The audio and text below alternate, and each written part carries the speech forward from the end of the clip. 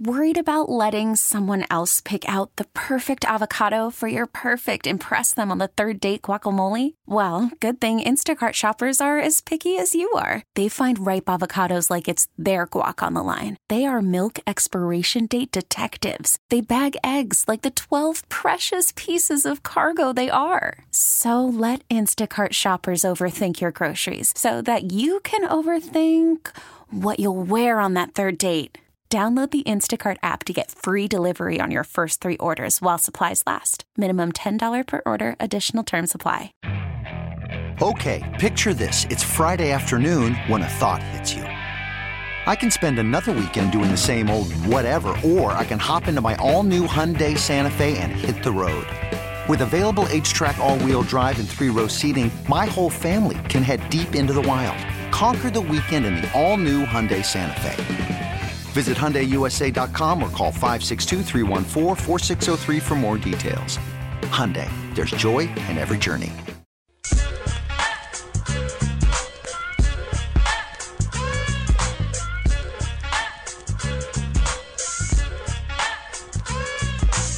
Let's do this. Another day, another dollar, another edition of The Drive. You're listening to The Drive on 610 Sports Radio, 610sports.com, and the Odyssey app. My name is Carrington Harrison. Very happy to be here with you, taking you up until 6 o'clock.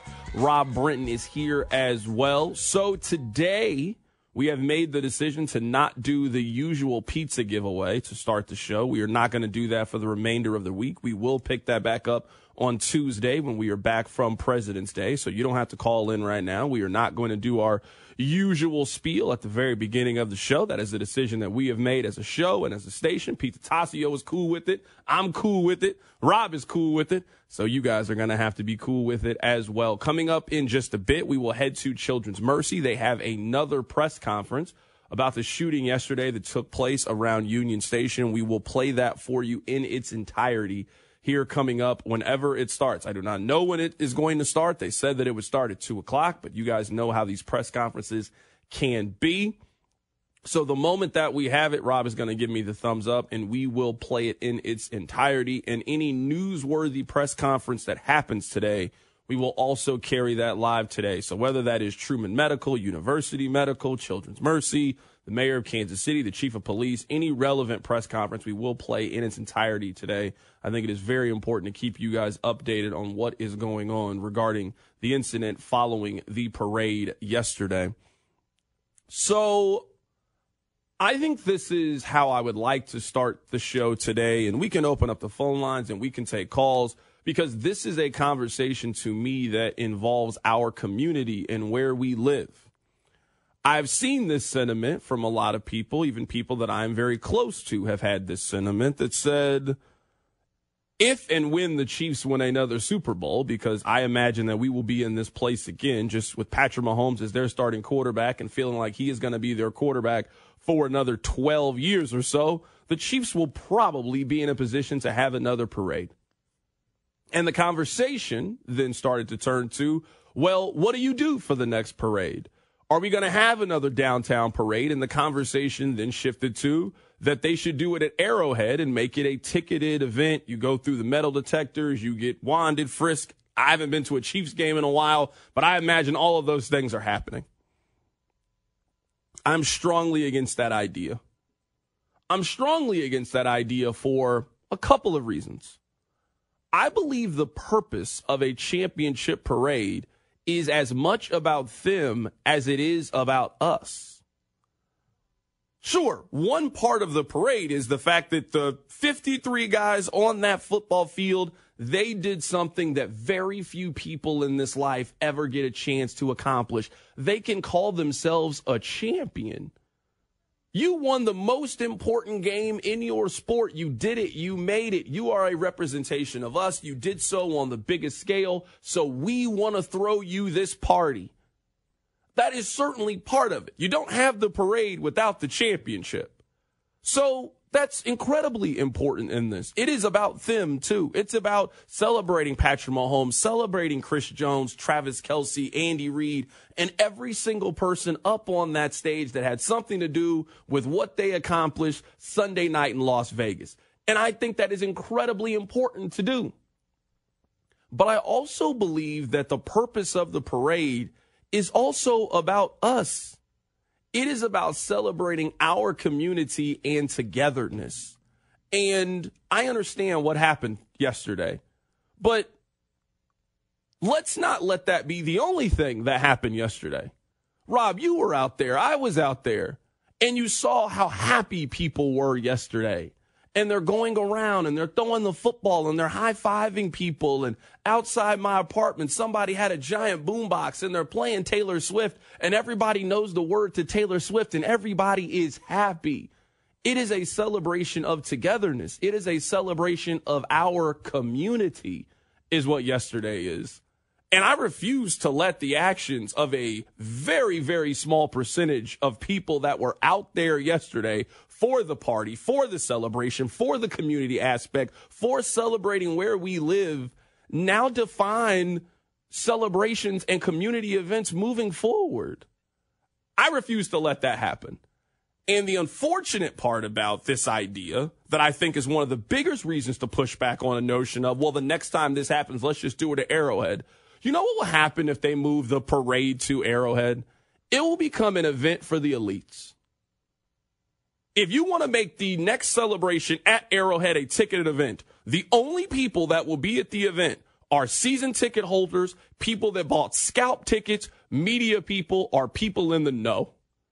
And the average Joe fan that used to be able to go to the 800,000 person party now is trying to get seats to the 80,000 people party. I am telling you, you will not be able to afford to go. And that's not what the parade is supposed to be about. The parade is not supposed to be about supply and demand and who do you know and I bought this ticket off. No, that's not what it's supposed to be about. You should be able to come. It doesn't matter if you live in the city or you used to live in the city and now you drive in, or you're from Omaha and you're a big Chiefs fan and you want to drive down. It is a celebration of us and where we live, and that you get a chance to be a part of this very, very special community. And moving the parade to Arrowhead or taking the parade away where the next time they get one, we won't have a parade, penalizes all of us. And it lets the actions of a very, very small percentage of people win and define who we are. Even in the face of everything that happened yesterday, we still see togetherness. Yo, can you imagine tackling a shooter? That happened yesterday. One of the people, allegedly, you clear myself here legally, one of the people allegedly who was out there shooting, strangers tackled him. Just in the heart of it, in the face of it. Just went up, Bobby Boucher, Lawrence Taylor, pounced on him. Julius Peppers tackled him. That's not a sense of community and togetherness. Those are things that we should be celebrating today. You have seen the kindness of absolute strangers in the heart of a community that we all feel very strongly about, that we're all very passionate about, a place that we love.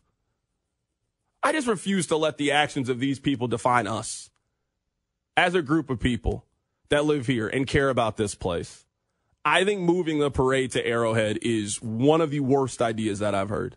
And I understand the sentiment of where it comes from. It is a safe, secure place. Everybody that could go there, you know, you can wand everybody, you can check everybody. I get where the sentiment comes from, but that's not what the celebration is supposed to be, and that's not what the parade is supposed to be about. The parade is about everybody. And it's about you having the ability. It doesn't matter if you are Clark Hunt and you are a billionaire, or it doesn't matter if you got laid off your job 2 weeks ago and you're struggling to make ends meet. You all can go to the parade. And you can bring your kids and your family and celebrate and have a good day and create lifelong memories for everybody in your family. That's what the parade should be about. It shouldn't be about a ticketed event, and it shouldn't be about any of those things, Rob. So as we wait for the Children's Mercy press conference, which was scheduled at 2, but we'll wait to see when that happens, I want to start today's show with that. I am adamantly opposed to moving the parade or a celebration from exactly where it is. And as unfortunate as this sounds, gun violence in this country is as prominent as our love for football. And if we are now in the business of eliminating things because of the threat of gun violence, I don't know what you can do in this country because we have seen acts of gun violence at almost every intersection of American society. You wouldn't go to church. You wouldn't go to the grocery store. You wouldn't go to a sporting event. You wouldn't go to anything if that was the fear here. And I understand if people don't want to go to the next parade or don't want to be in large crowds because of what happened. That is certainly your choice and your right. And I completely understand your decision to not want to be out there because of this. I am not condemning that decision at all. That is your personal choice to make. But I think that should be the choice of all of us. And I certainly hope the next time that we have a championship parade, whether it be the Royals, whether it be the Kansas City Chiefs, I hope that we all get the opportunity to go back out there and not only celebrate the team for what they accomplished, but also celebrate this incredible place that we live. I can't agree with you anymore on any topic, maybe ever. Yesterday was an absolute tragedy. It was one of the saddest days in our community.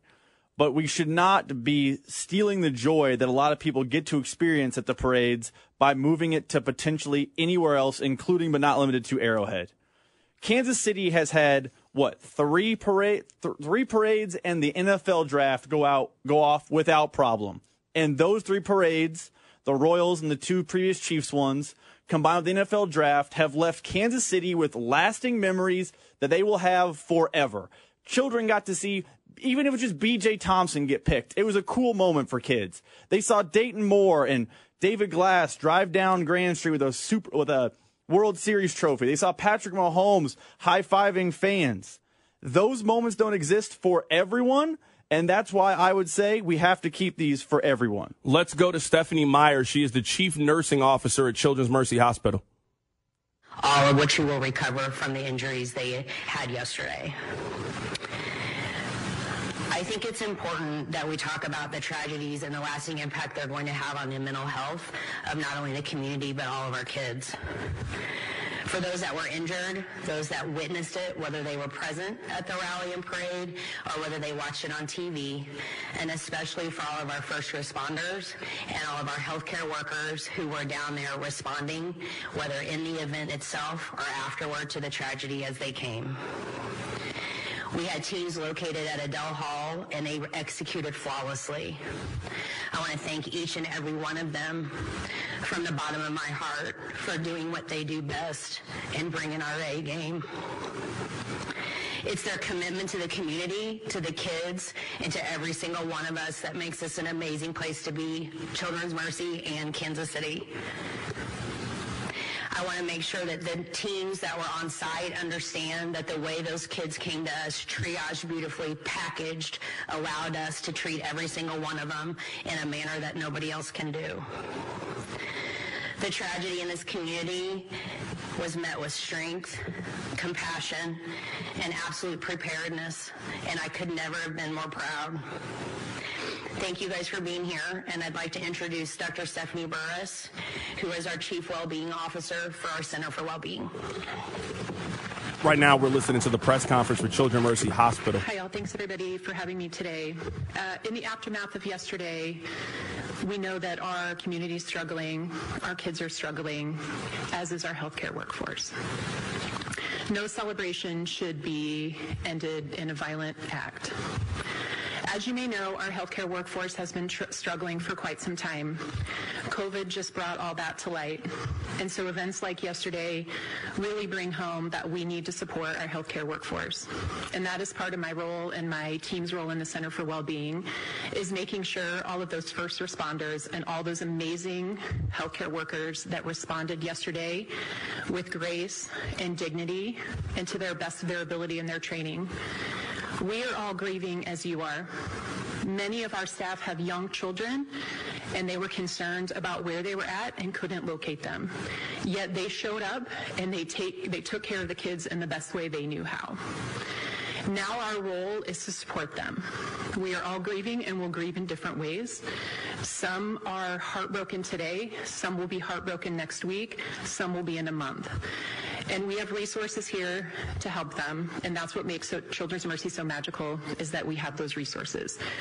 We have our team on site offering in-person and virtual one-to-one support sessions. We have our wonderful facility dogs that we are blessed to have that are here providing staff support and comfort, as well as many other resources available.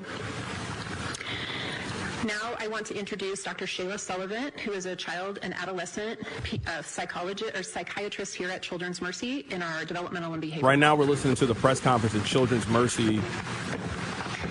Thank you all for being here. I'm here really to help provide some guidance on how to talk to your children through this senseless tragedy. And I want to just acknowledge that I don't have any magic. I don't have any magical words. I struggled with this conversation with my own children last night. All of us are tired of having this conversation. So I want to encourage you to do what you can, and one of those most important pieces is to be present. We are all very busy, and we are all really struck by this awful tragedy like so many other communities across the nation have experienced. We need to turn off our media at times. We need to set our phones down, and we need to be there for our kids. We need to listen first. Your natural tendency may be to talk, because that's what mine is, but really listening to our kids and what their fears are, what their questions are, and making sure we understand what they know before jumping in and sharing more information with them. This is hard, so please do take care of yourselves in this process, and please don't hesitate to reach out for help. On our website, we have some guidance for parents, so I encourage you to look at that. But one big message I would have is to seek help if you think you might need it, as opposed to waiting, because we never want to wait.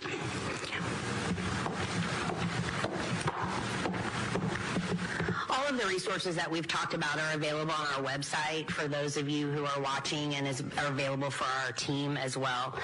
I wanted to thank our entire community and all of you for the outpouring of love and support that we've received.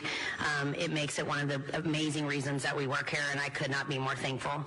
So we're happy to take some questions if you have any. How extraordinary is it to have so many young patients, young gunshot victims coming all at once?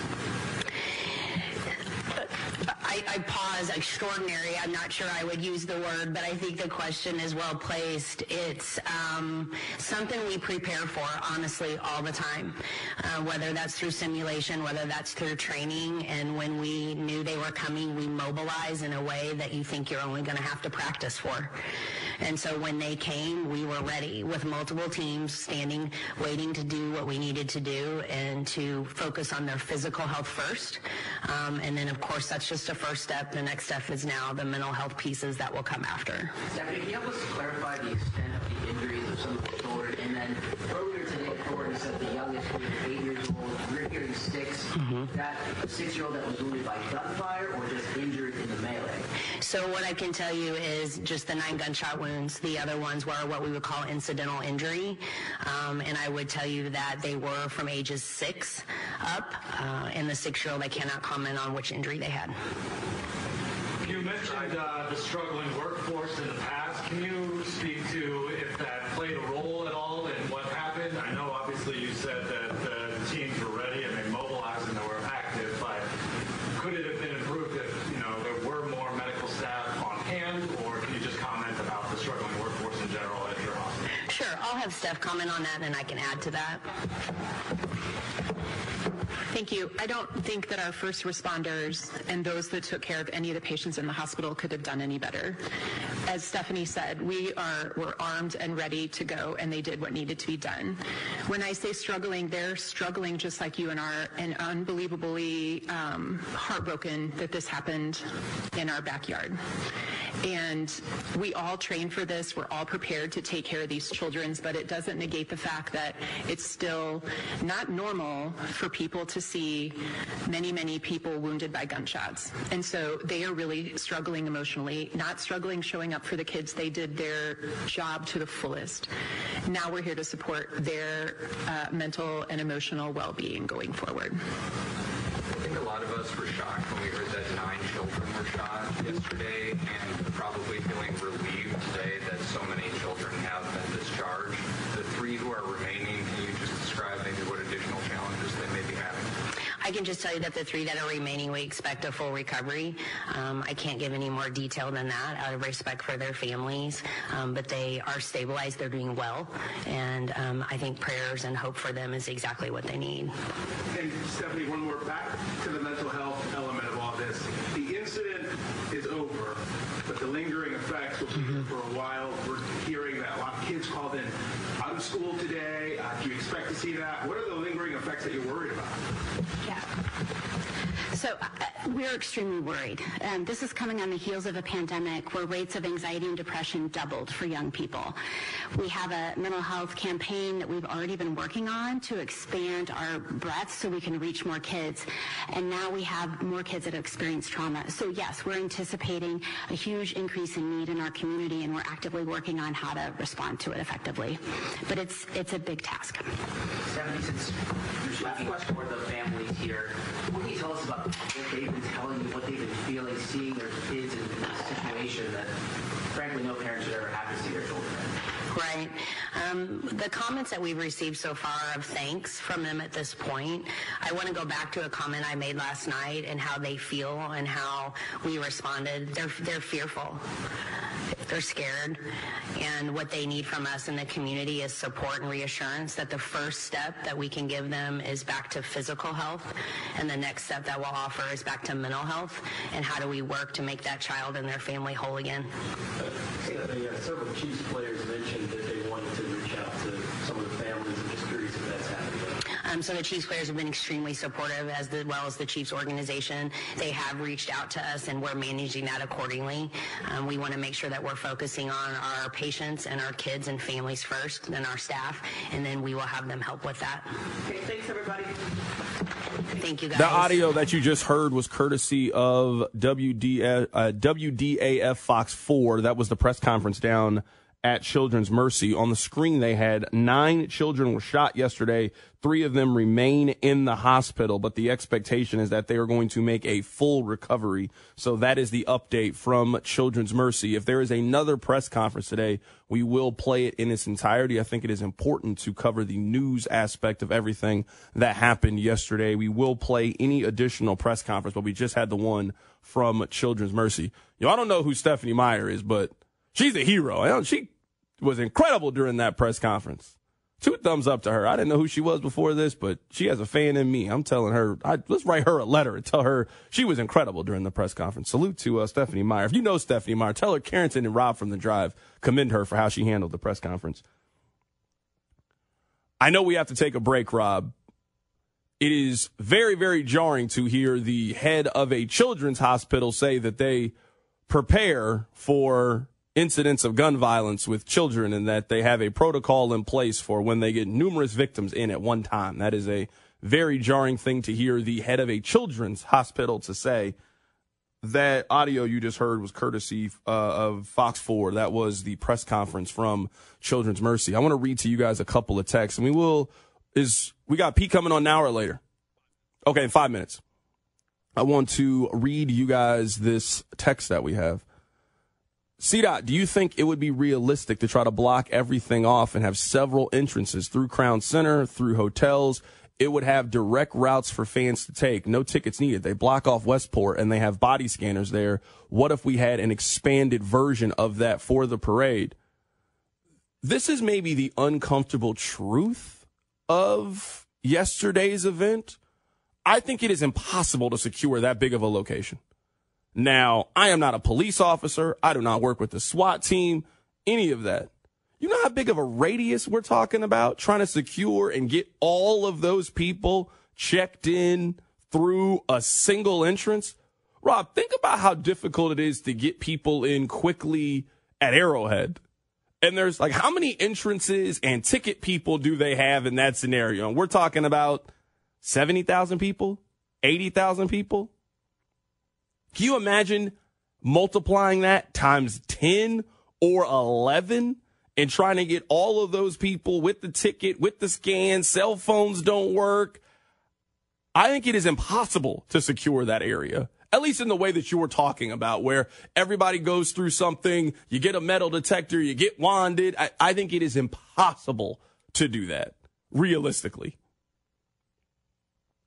Impossible to do it. Someone said, well, CDOT, people take off their shoes at airports because someone had a shoe bomb. There are security changes during events. Yes, you are 100% correct. The amount of people that we're talking about, I don't think that some of these changes are realistic or feasible to do. It is unfortunate. I wish that we could guarantee that none of this would ever happen again at any event. Not a Chiefs parade, not a Plaza Art Fair, none of this. Like, there's no way to ensure that this will never happen again. We live in America. I know we didn't talk about it because we don't live there. This same thing happened in Denver, Colorado in June after the NBA celebration. Same shooting. The unfortunate truth of this is something of this magnitude will happen again. I'm not saying it will happen in Kansas City. I don't know when, but we live in America. And I can assure you that this will happen again at some point. And it is unfortunate. It is incredibly unfortunate, especially for a country that calls itself as great as America. But these incidents have happened way too frequently, happened way too often to think that yesterday was the end of it and think that there is some plan that they are going to be able to put together to keep all of us safe from gun violence. I can give you countless number of examples to tell you that that is just not the case. Coming up on the other side, we'll be joined by Pete Sweeney of Arrowhead Pride. He was down at Union Station today for the championship parade. We'll get his stories next. Keep it right here, so Drive. You're listening to The Drive with Carrington Harrison. Remember to follow the show on the Odyssey app or wherever you get your podcasts. Brought to you by DePasquale Moore. Car wreck? Get the money you deserve. Mike's got this on 610 Sports Radio and the Odyssey app. Kansas City, it's Nick Bolton. Can I get a big old M-I-Z? You're listening to The Drive with Carrington Harrison on 610 Sports Radio and the Odyssey app. Let's head to the phone lines right now to be joined by Pete Sweeney of Arrowhead Pride. Pete, how you doing, my man? I'm all right. Obviously a very disturbing, interesting last 24 hours, but I'm okay. Pete, I didn't expect that I wouldn't have a chance to talk to you about the Super Bowl after this, and we'll certainly get to yesterday and the parade, but where would you rank being able to hang out with me in Vegas on your list of things that you did over the last, 10 days or so? Where would you rank it? Because, I'm guessing Chiefs win 1, me 2? Yeah. Just considering you're like a friend of a friend of a friend of Nick Wright. Wow, that's crazy. I has to be number one. It has to be number one for me. So right now we're talking to Pete Sweeney. Pete, just take us through. I'm not sure where you were in relation to the shooting and the rally and everything that happened. Just if you can, take us through your day. Yeah. So just the way that the parade works from just a media standpoint, pulling the curtain back. We don't get a ton of access when it comes to one-on-one interviews, anything like that. No questions, that type of thing.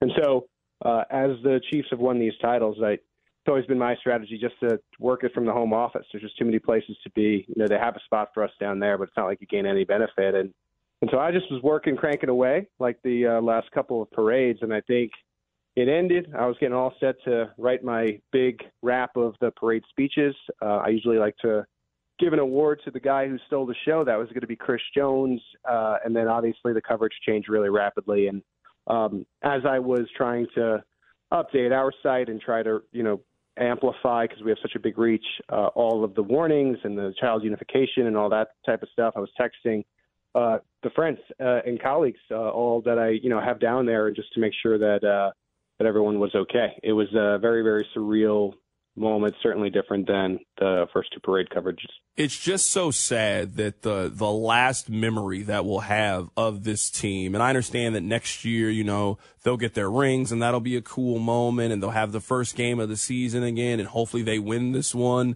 But the last image is this team getting off the stage and us celebrating them as champions. And then, it couldn't have been 5-10 minutes after that the shooting occurs. This season wasn't supposed to end this way. No, and, I think the sports matter very little in this, but I do think you it crosses your mind, like a parade of any championship, and Kelsey kind of said this leading into the Super Bowl, it's a once-in-a-lifetime experience. You get to experience a couple of times.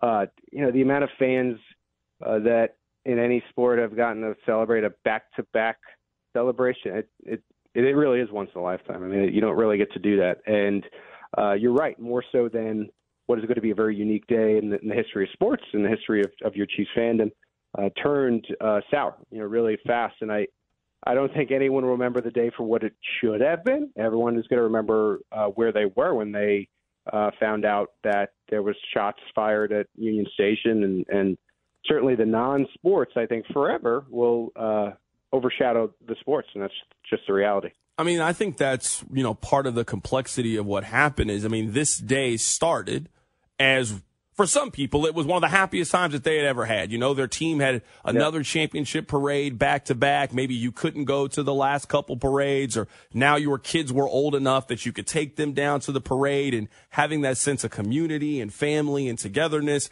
And for it to end this way is just absolutely tragic. Yeah. And, there's always good and terrible situations. I know that Trey Smith has had his story shared of communicating with a kid who was in fear, and I know that Sam McDowell, the star, brought up Andy Reid and comforting a child as well, and it creates a lot of complicated conversations that I think you have to have, and it's terrible. I mean, there's no other way to really put it into words.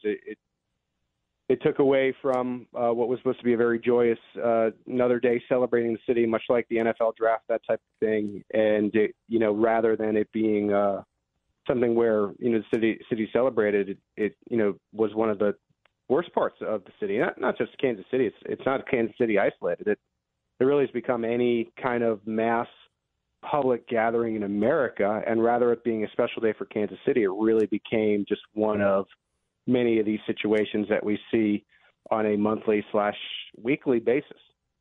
Right now, we're talking to Pete Sweeney of Arrowhead Pride. We started the show with the, debate, conversation. I don't know the correct term for it, though. Some people would like to move the championship celebration in the future to Arrowhead. I am firmly against this idea. I think the purpose of the parade is to celebrate community, and having it in the community is a major part of it. I also think, if you put this thing at Arrowhead and you make it a ticketed event, people will not be able to go. That the only people that will be there are season ticket holders, people that are in the know, or media members. And one of the things that I think makes the parade special is it is for everybody. It doesn't matter who you are. You just come down and you can see them and you can wave at them and you can celebrate community and celebrate their accomplishment. I am firmly against them moving it from where it is. Where do you stand on this? Yeah, you just can't stop living. It's scary, right? Like I don't have kids, but I have plenty of friends who do, and I certainly understand where they're coming from. But you start living in fear, you're not really living anymore. And so I think you got to have parades. I was happy that Quentin Lucas, when asked today about parades, is already planning the St. Patrick's Day parade. It's the only thing you can do.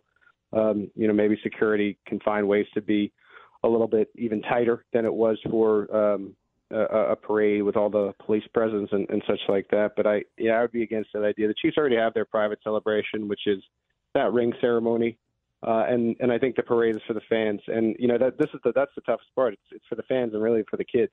The kids to be close and to kind of see their heroes. And I just think you got to continue and pushing forward. And if safety really matters to you, you get, and we don't have to get into this conversation, but you get into the politics of it, and you try to find ways from a grand point to vote in a certain direction, to do things in a certain direction to try to change the course here. Like I said, not just a KC problem, more so an American problem. And I don't think going away from what it kind of has made us Americans and love sports it would be the right direction. In a way, that lets the evil win, and I can't get behind that. No.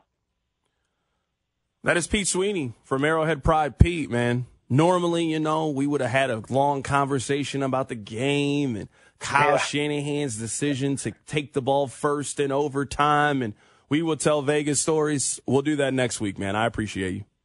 Yeah, be back on next week to talk about all that good stuff. Take care, Karen. Absolutely. That's my guy, Pete Sweeney of Arrowhead Pride, joining us on the show today. Rob, there are a lot of Vegas stories that I can't wait to tell. Stories I haven't even told you yet about I was not in Vegas nearly as long as Pete Sweeney was, but oh, did we have a time. Aaron Ladd is going to be on the show coming up in about an hour or so. Are you looking forward to Aaron Ladd being on the show, Pete? I mean, I'm kind of, you know how Aaron is. I mean, that's a no. Go ahead. No, that's a no. It's okay. You can say it. We got Aaron Ladd on the show today. I mean, me and Ladd's army get along pretty good, so I got no beef with Aaron. Oh, I don't know if me and Ladd has an army, you think? I mean, it's wild to me that Ladd's army doesn't like the other Mizzou guy on the show, and they like me, the Jayhawk. It makes no sense, but that's how it works. I don't think any fan base likes me.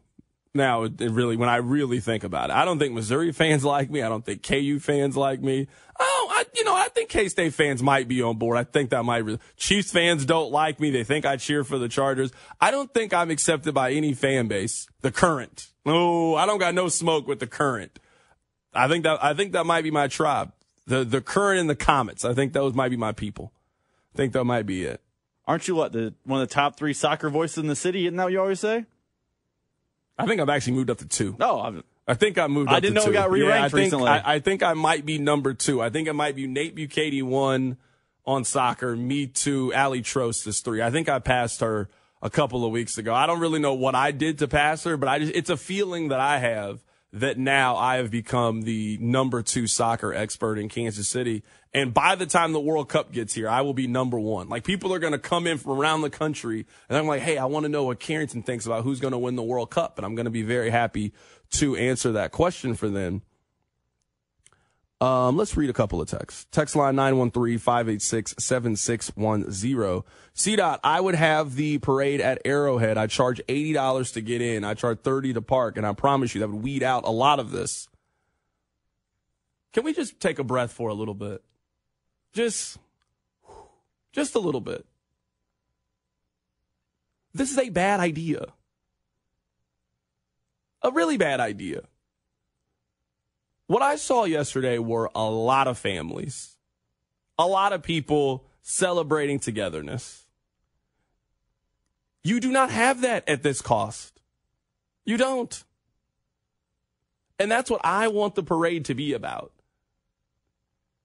I want the parade to be about us as a community and celebrating one another and coming together in unity.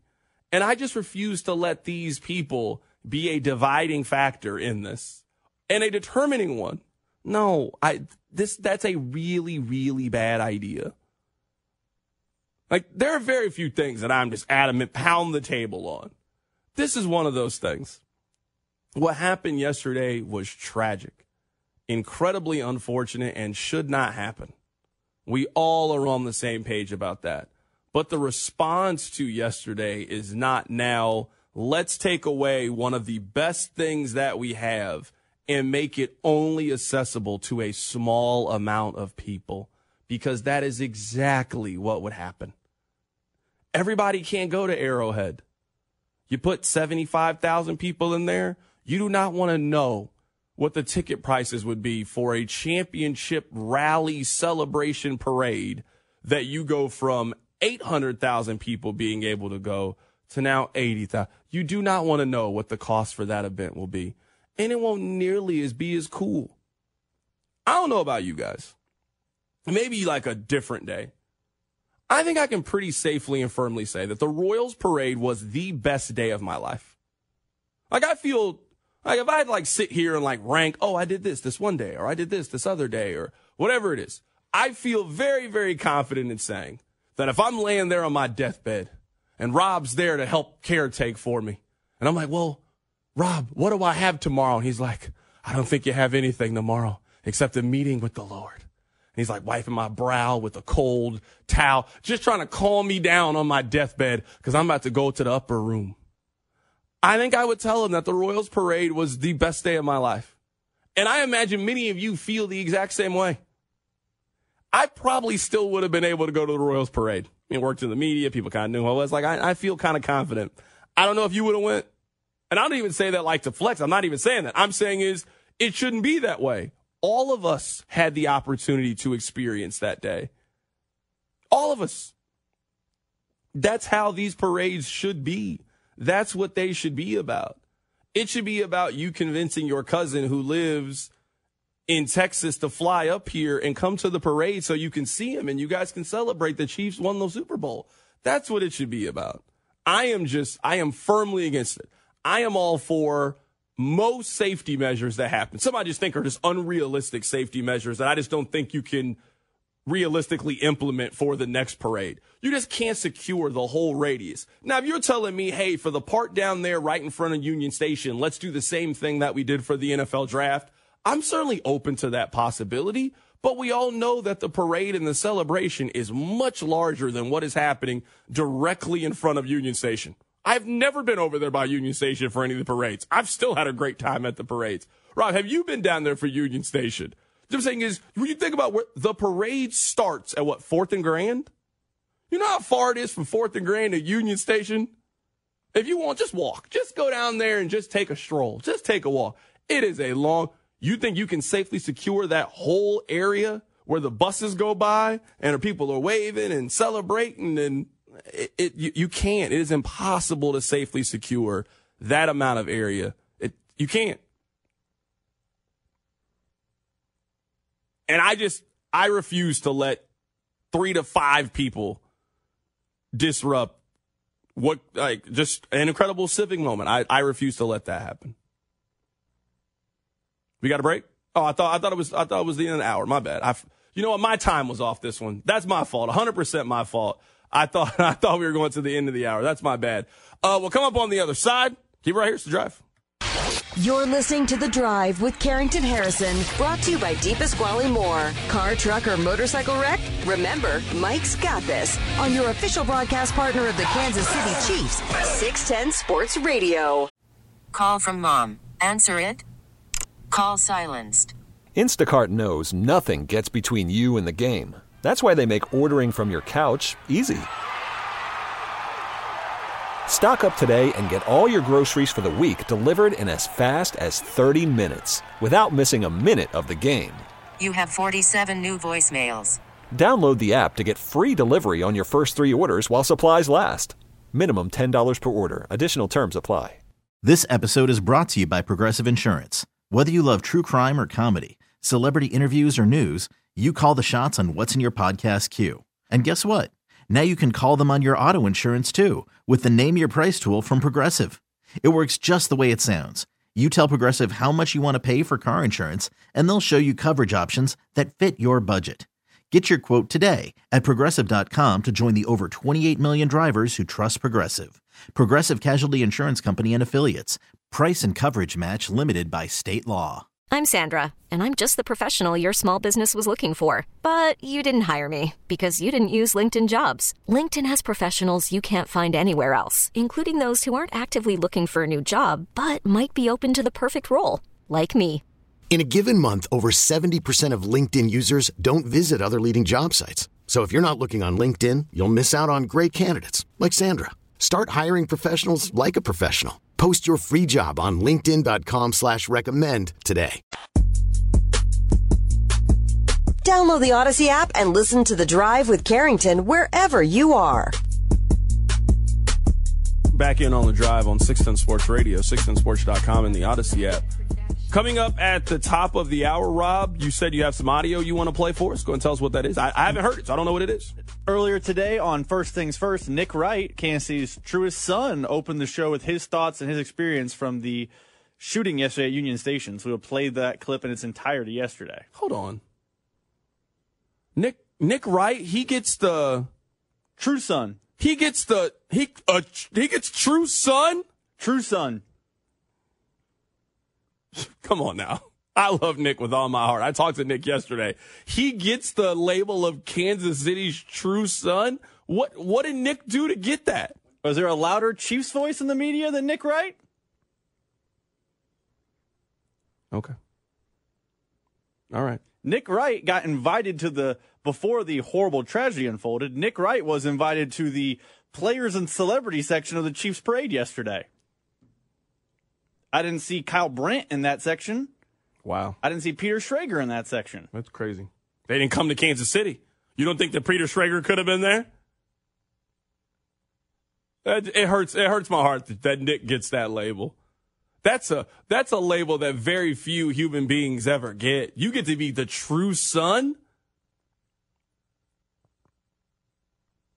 Okay. I mean, if that's what you want to call Nick, you know what? I'll accept that. I'll let you call Nick that. That's perfectly fine. It's perfectly fine.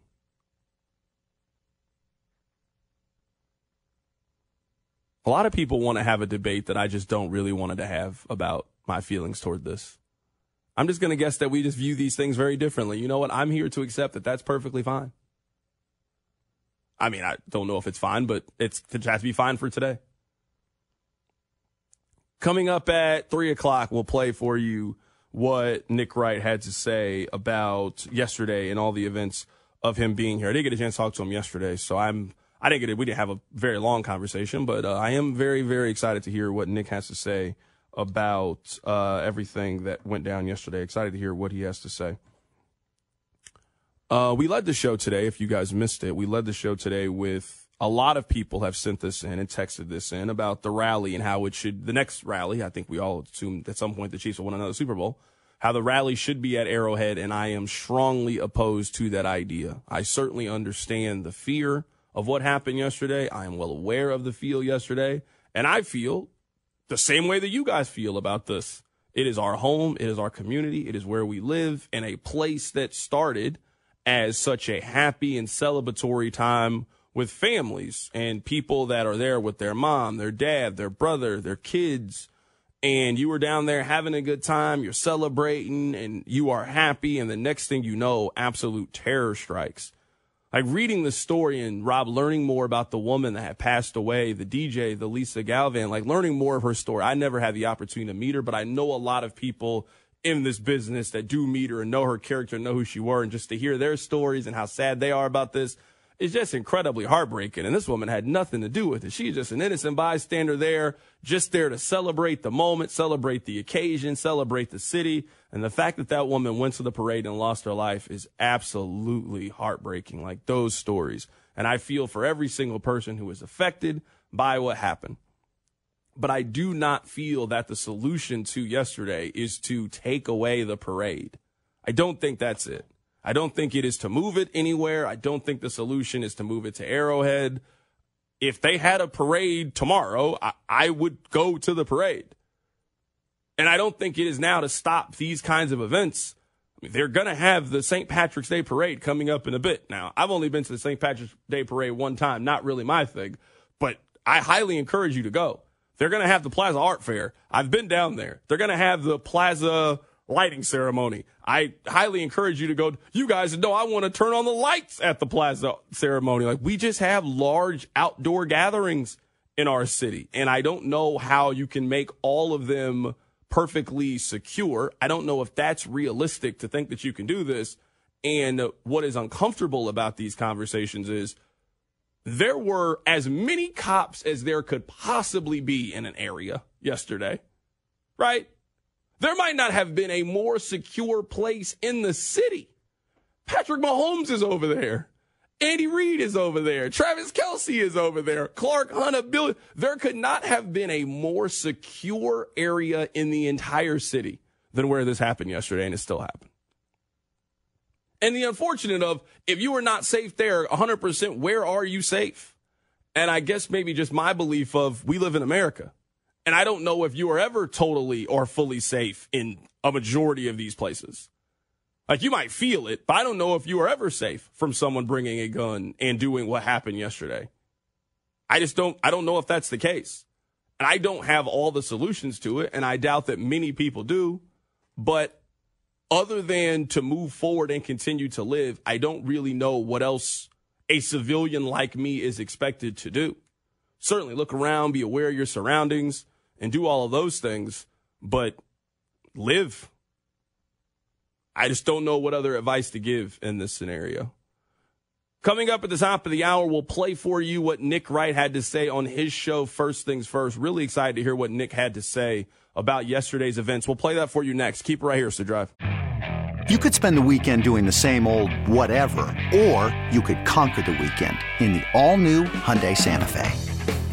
Visit HyundaiUSA.com for more details. Hyundai, there's joy in every journey. T-Mobile has invested billions to light up America's largest 5G network, from big cities to small towns, including right here in yours.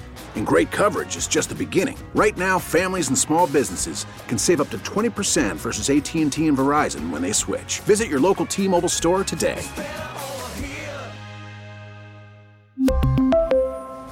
Plan savings with 3 lines of T-Mobile Essentials versus comparable available plans. Plan features and taxes and fees may vary.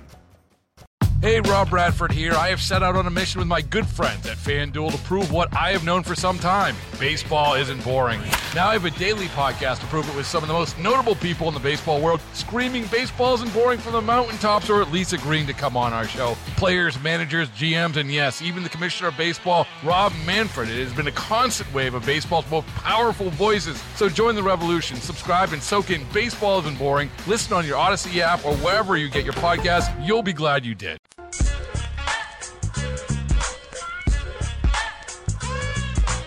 Welcome back into The Drive on 610 Sports Radio, 610sports.com, and the Odyssey app.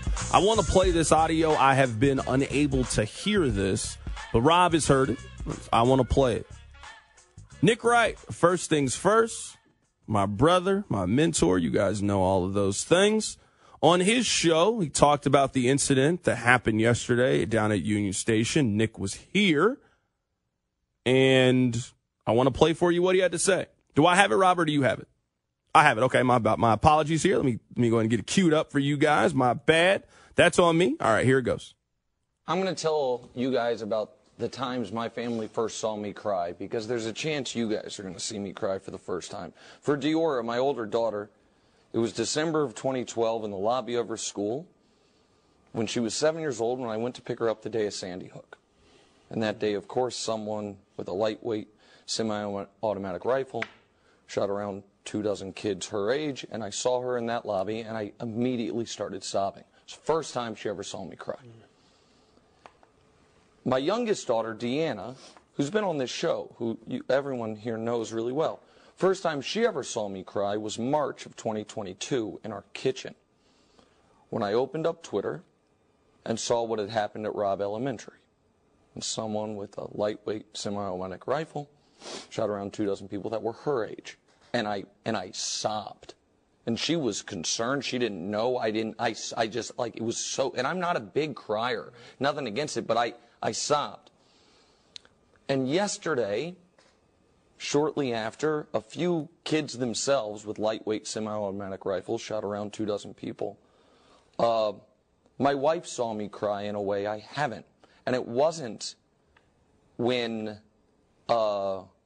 at the parade. It wasn't on the walk over. It was at the hotel. Once we had gotten to the safety of our room, we're at the elevator. And there was this little old lady who was on the phone fighting back tears, wearing a Chiefs shirt.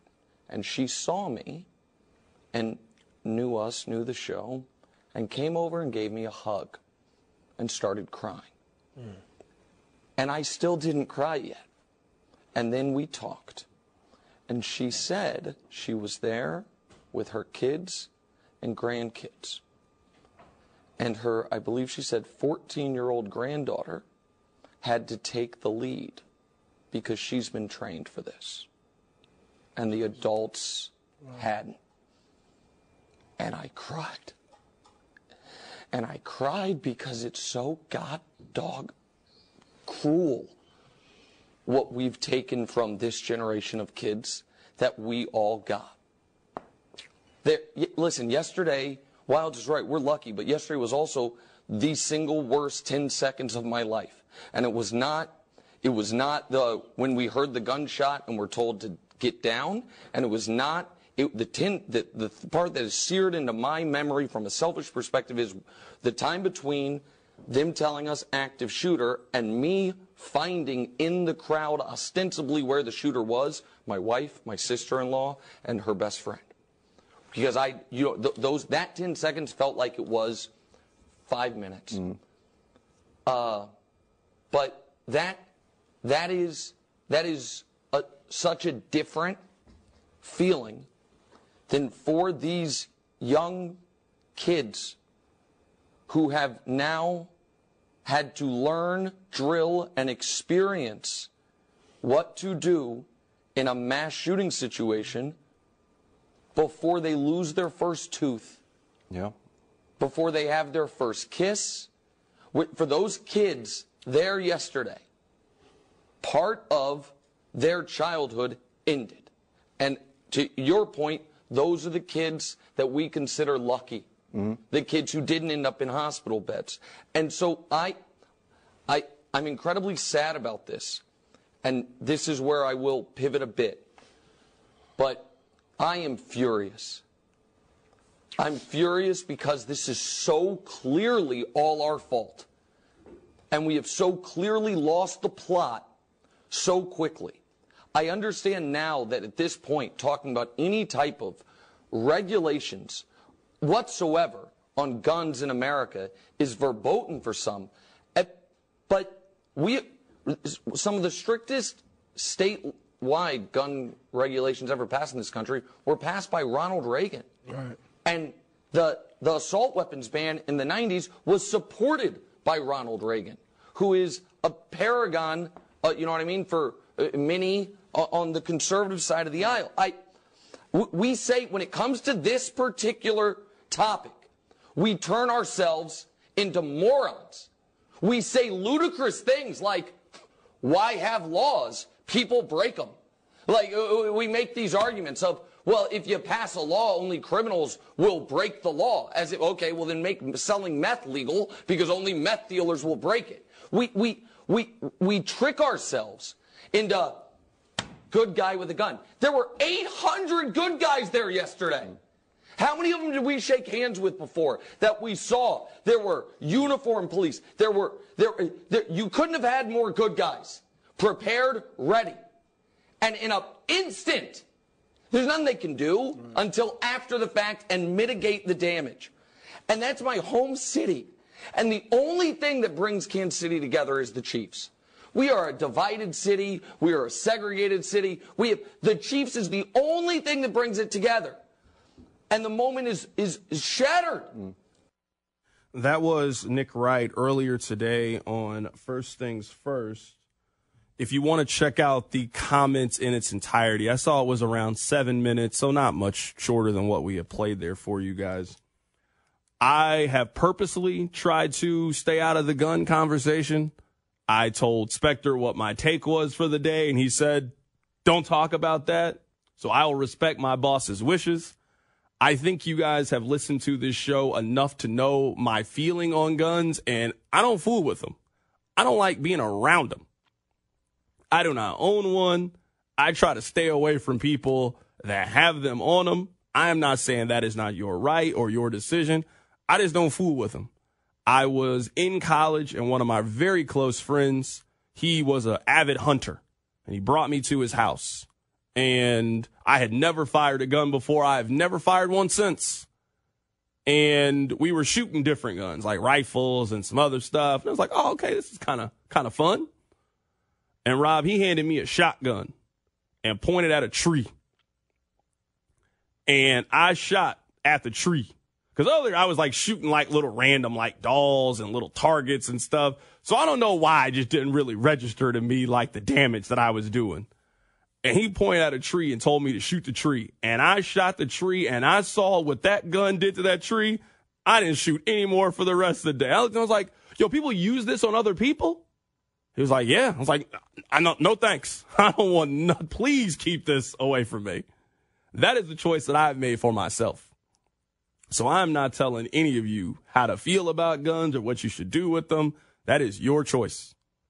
But I made that decision for me when I was 19 years old that I don't want to be around them. Please keep them away from me. Very passionate statements from Nick Wright. That's my brother, so I support him. And I mean, I understand how what happened yesterday is more real to you because you were there, because you know someone was there, because this was an incident that hit extremely close to home and happened in your home. I understand all of those things. But the incident yesterday at Union Station, as much as we don't want to admit it, it is part of Kansas City. It is also part of living in America. And I think the part that is the most frustrating about it is, number one, we have failed to keep children safe, as you just heard in there with Nick Wright. We have failed. Like, there is no debate to me that we have failed children of our country. We have failed to keep them safe. That is number one. And I've done this enough to know what is going to happen. What is going to happen is we're going to talk about this on Monday. And a group of you are going to say, shut up, you're beating a dead horse. Get over it. Move on. And then we won't talk about it anymore, and nothing will happen, and then another shooting will happen, and then we'll go through this same cycle over and over. And I'm tired of this cycle. I would imagine that many of you are tired of this cycle, and also the feeling of hopelessness of, what can I do about it? Like, I know how I feel. I'm happy to communicate that. It's not like somebody's going to come up to me, Carrington, you know what? You're right. You know what? We're going to enact the law tomorrow based on your idea. I would love for that to be the case. Not going to happen. So as much as I think today is important and having these conversations, again, I've also done this enough to know exactly what is going to happen.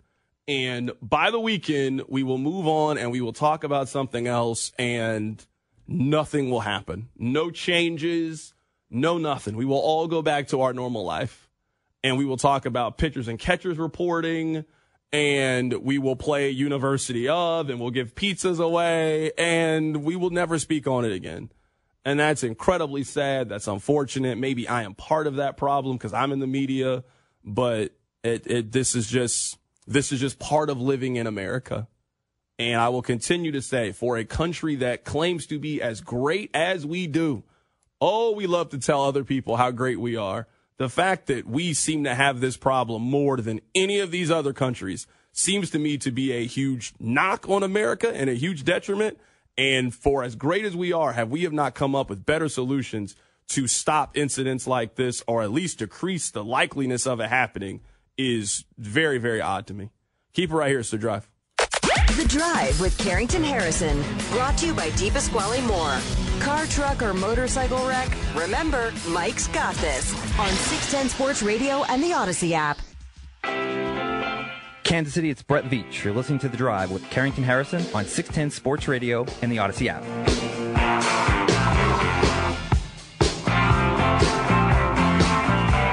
I would give this person a great intro, but I didn't get Pete one earlier just with everything going on, so I'm going to hold off on that intro until next week. Aaron Ladd of KSHB 41 News is here. Now, I will ask you one question, because I did ask this to Pete, and I'm about equality. Okay. You got to go to the Super Bowl. That's number one. I would guess hanging out with me is probably number two of things you did in Vegas. It's high up there. Doesn't chart. It's not in the top five. Well, honestly, we don't really link often. You're one of those people that's like, oh yeah. We'll grab that drink, or we'll do whatever. Aaron Ladd, I got there you. has never been a time in which you have asked me to grab a drink and I've declined going out somewhere with you. This has never happened.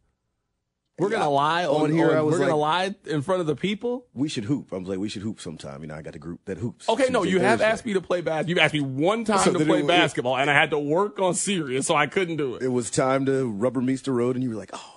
We can play basketball this weekend. I will play basketball with you this weekend. I will set it up. I can get us a court at Hy-Vee Arena.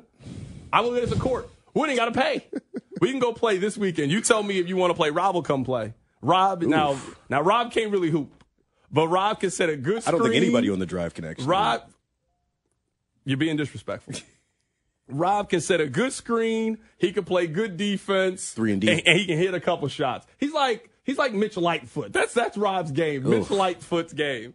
So yeah, me, him, I'll pick up a couple of people and we'll beat your team. We can set that up right now. I will make one phone call and we'll have a court right now.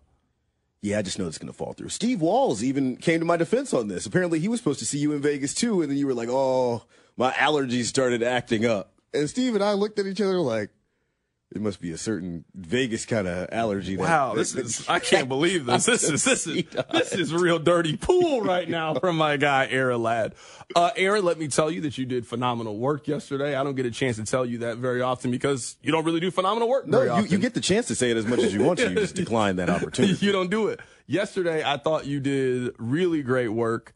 I was actually asked to do an interview on a television network that I don't really want to go on, and I gave them your number as, hey, I don't really want to do the interview, but maybe Aaron Ladd of KSHB 41 News, maybe he would like to do the interview. You giving me your scraps right now? In my place. No, it was like first thing in the morning, like, hey, I'm a producer on this show on this cable news network. We'd love for you to come on. I was like, yeah, I'm okay. No thanks. I'm all right. I know somebody who would love to do it though. Aaron Ladd would probably love to do it. I don't know whether to be insulted or complimented. Aaron Ladd would love to do it.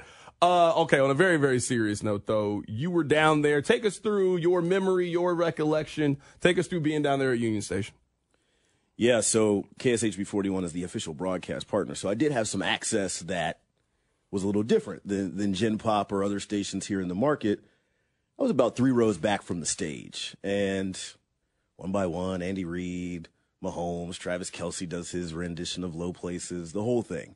We're at the end now, and I was in a section of the crowd I probably shouldn't have been in. There were some Chiefs legends in the building, many more touchdowns than I've scored in the National Football League, so I was close.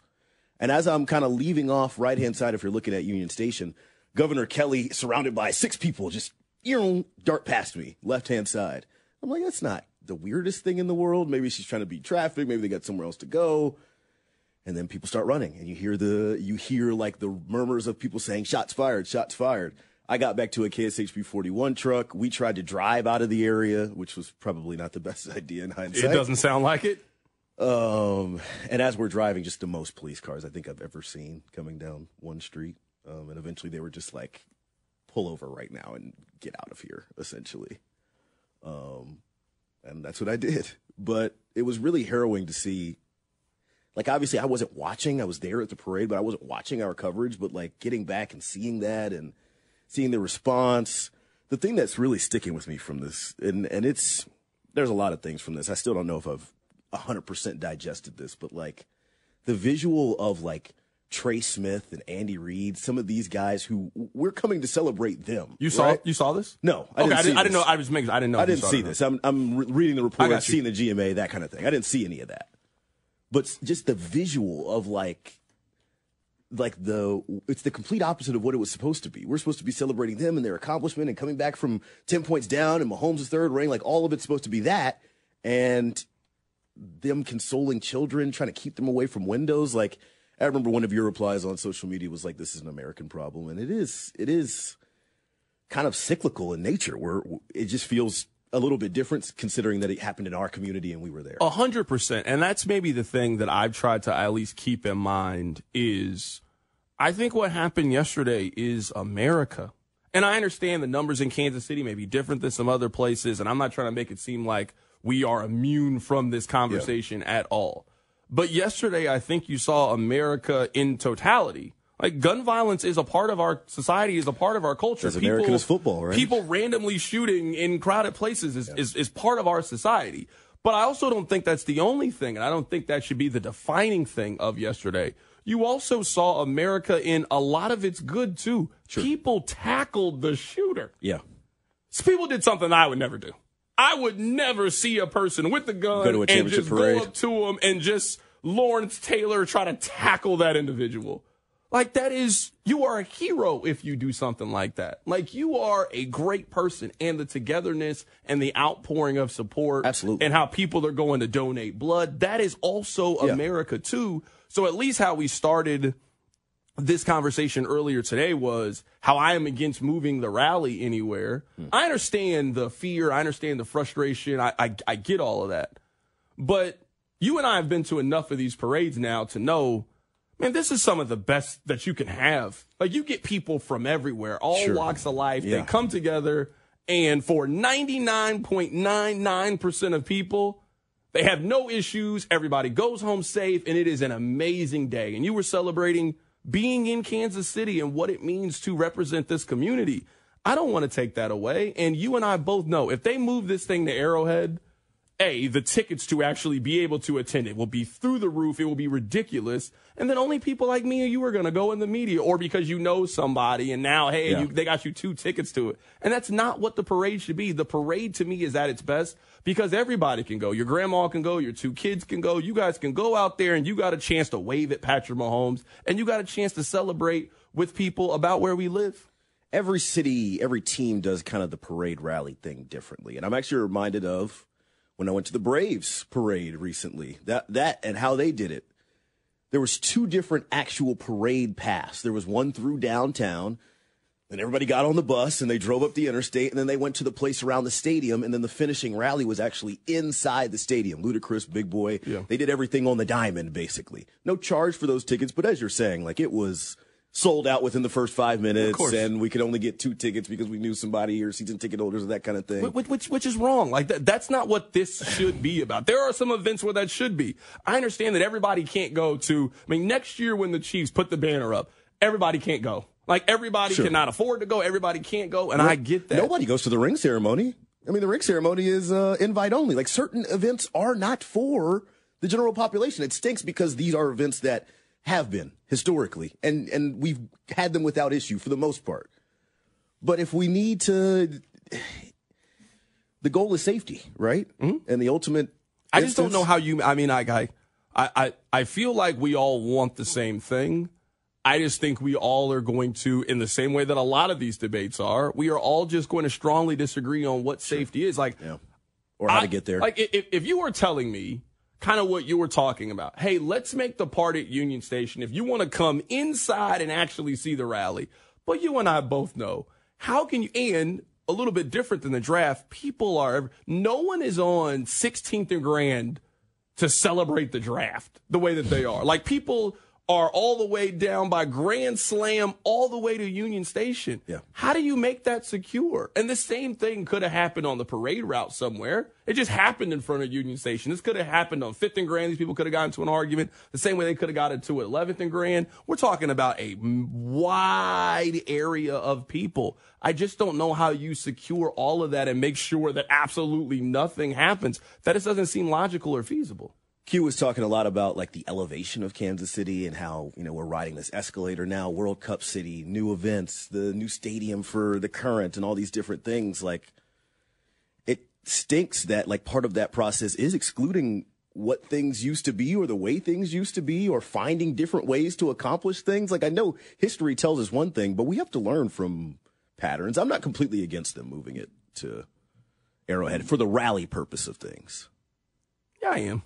I mean, maybe this is just I don't want to change, and I refuse to let a day that was 98% positive, and let's not make it seem like this is the first parade that we have had. We have had 3 other parades for sure go off without incident. Yeah, we have had dozens of watch parties down at Power and Light where people have come together to watch the Chiefs, and people have come together to watch the Big 12 and do all these things. Sure, Kansas City hosts so many big events. I mean, we had the draft parade, this most recent time, draft parade, excuse me.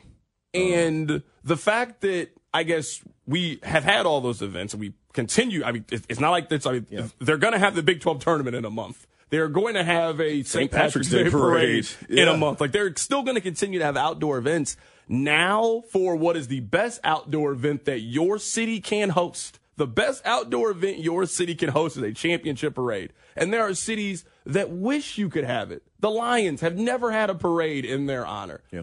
Minnesota, like there are so many places that have never had this kind of parade. To now let the actions of 3 to 5 individuals now ruin it and drastically change it and make it the event where you got to know the ticket guy. Like, no, that's not what the parade should be about. I agree. Sometimes the consequences, this is what my parents taught you growing up. Sometimes the consequences of a few bad apples ruin the whole bunch. And it doesn't have to go away forever. What if it's just like a temporary thing? What if it's a timeout? What if we cool out? What if we evolve the way it goes? What if the rally is over here? What if we change the parade route? Like, there are ways to have this discussion without just Are they doing this in every city? Because, I mean, we agree. I mean, someone is going to win the NBA Finals in June, and they are going to have another parade. Yeah, and wasn't there an incident I don't know who is going to win it. I'm going to guess they have gun violence in that city. I don't know who is going to win it. Denver. Denver had a parade in June. 10 people got shot after the Nuggets parade. That was the first time they'd ever won the NBA Finals, and they had a shooting. So I don't know who's going to win the NBA Finals. We're going to have another parade in this country coming up in 4 months. Are we just done with outdoor parades? We just done with them as a celebration? Like, we are done having them. No. That's all I'm saying. I hear you. I think there's room in the middle. It's worth the conversation. Oh, it's definitely worth the conversation. My conversation is no. I'm just a strong, adamantly, no. I don't want anything to do with it. No, please, stop. It's no surprise that I mean, I get it. It stinks. That was the overall feeling that I got from yesterday. It's just like, it hurts. It's like you said, the whole day started so well, and the overwhelming vibe and the feeling around parade day is positive. You always want to go into that thinking the best. And even 41, like, we have a lot of safety meetings before these things, and we went through it. Know where the exits are at all times. And I'm thinking during those meetings, like, similar to how students now are having active shooter drills and all these things, like, why are we doing this? And then you're reminded of it the very next day. Right now, we're joined in studio by Aaron Ladd of KSHB 41 News. We'll keep this conversation coming up on this side. Keep right here. It's The Drive. You're listening to The Drive with Carrington Harrison. Remember to follow the show on the Odyssey app or wherever you get your podcasts. Brought to you by DePasquale Moore. Car wreck? Get the money you deserve. Mike's got this on 610 Sports Radio and the Odyssey app. Your home for Chiefs football in Kansas City is 610 Sports Radio and the Odyssey app.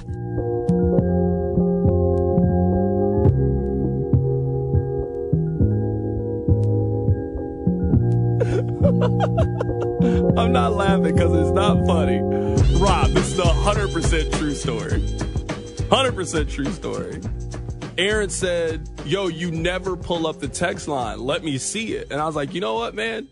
I will let you see the text line if you want. Hey, I will tell you the code. I'll tell you the password. You can log in and look at it. He's like, finally, I finally get to be part of y'all show. You know how Aaron talks. Is that how it sounds? Really? Definitely. Certainly. Finally. So, like, yeah, here you go. Here's the stuff. And this is all true, Rob. He then started looking through and reading through the text of the show, and he's like, yo, why did you give me this? This text line is this is a cesspool. He just said that. That's why I started laughing. I was like, no. Yeah, it's not good.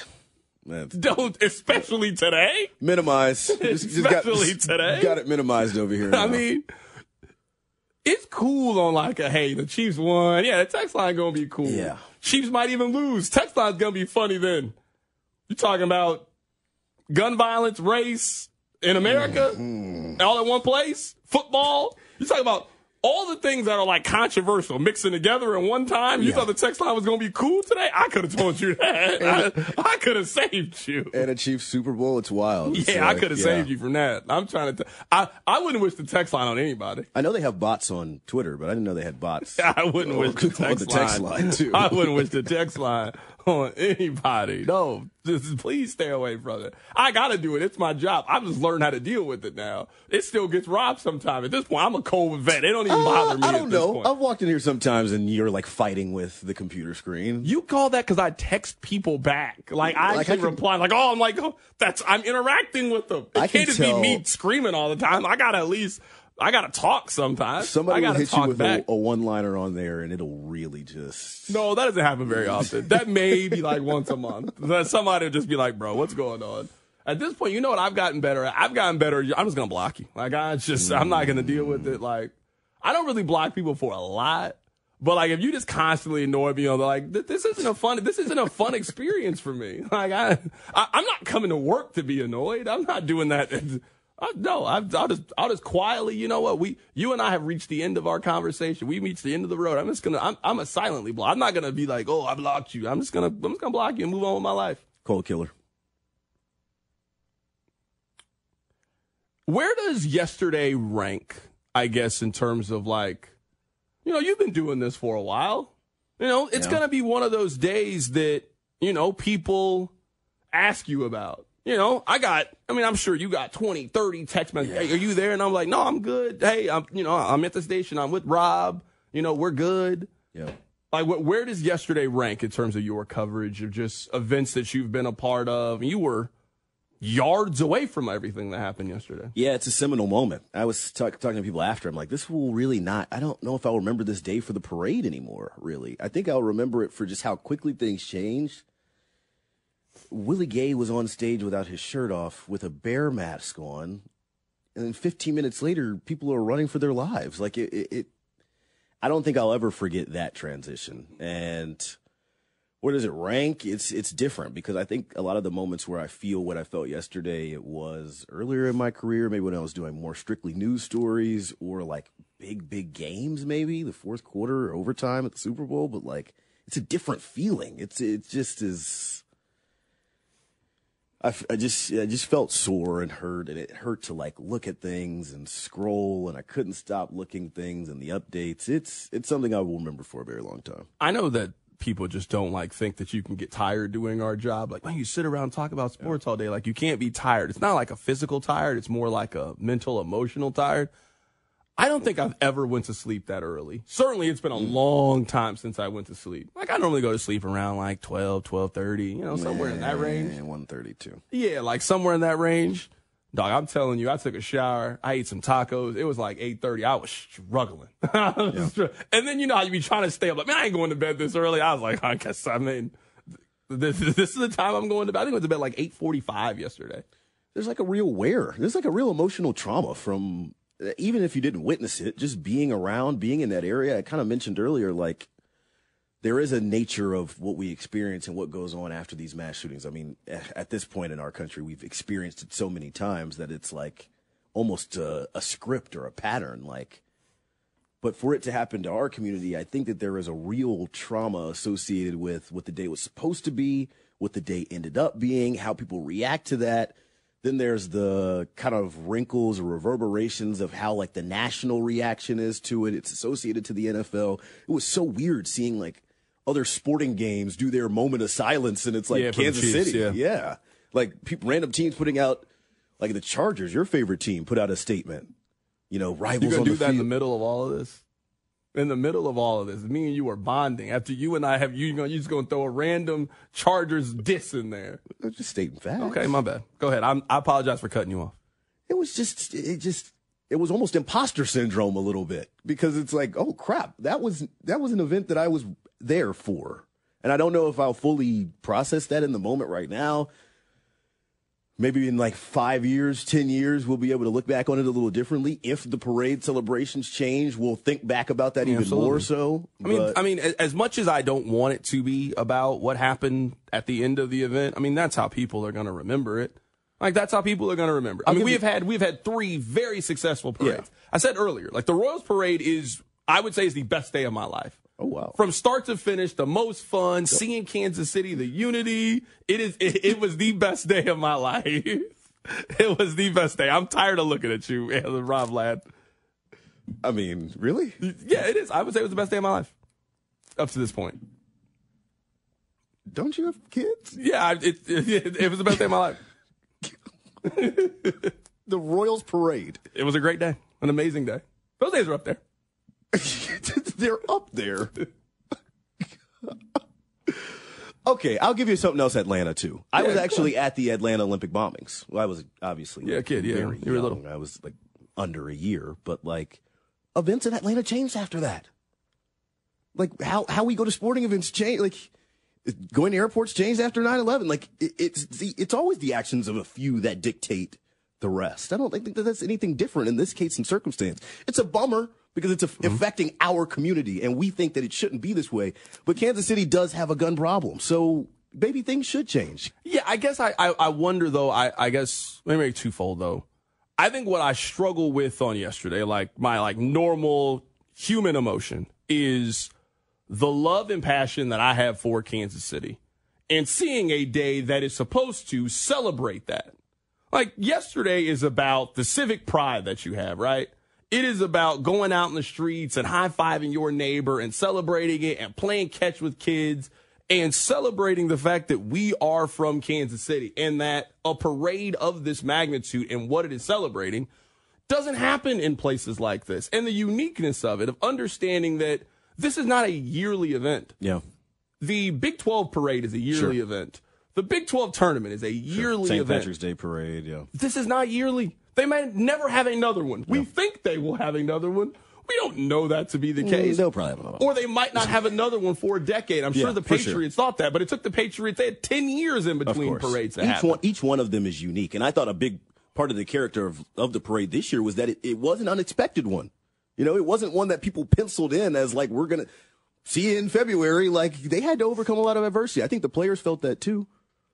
So I think it's that side of it is just like that part of my brain is like, man, yesterday is a day that is supposed to celebrate Kansas City. And for the majority of my day, that's exactly what it was. Like, I'm at home. Some of my closest friends are there. Their kids are there. We're all laughing. We're playing games. We're watching on television. The parade then goes by. Like, it was a great day.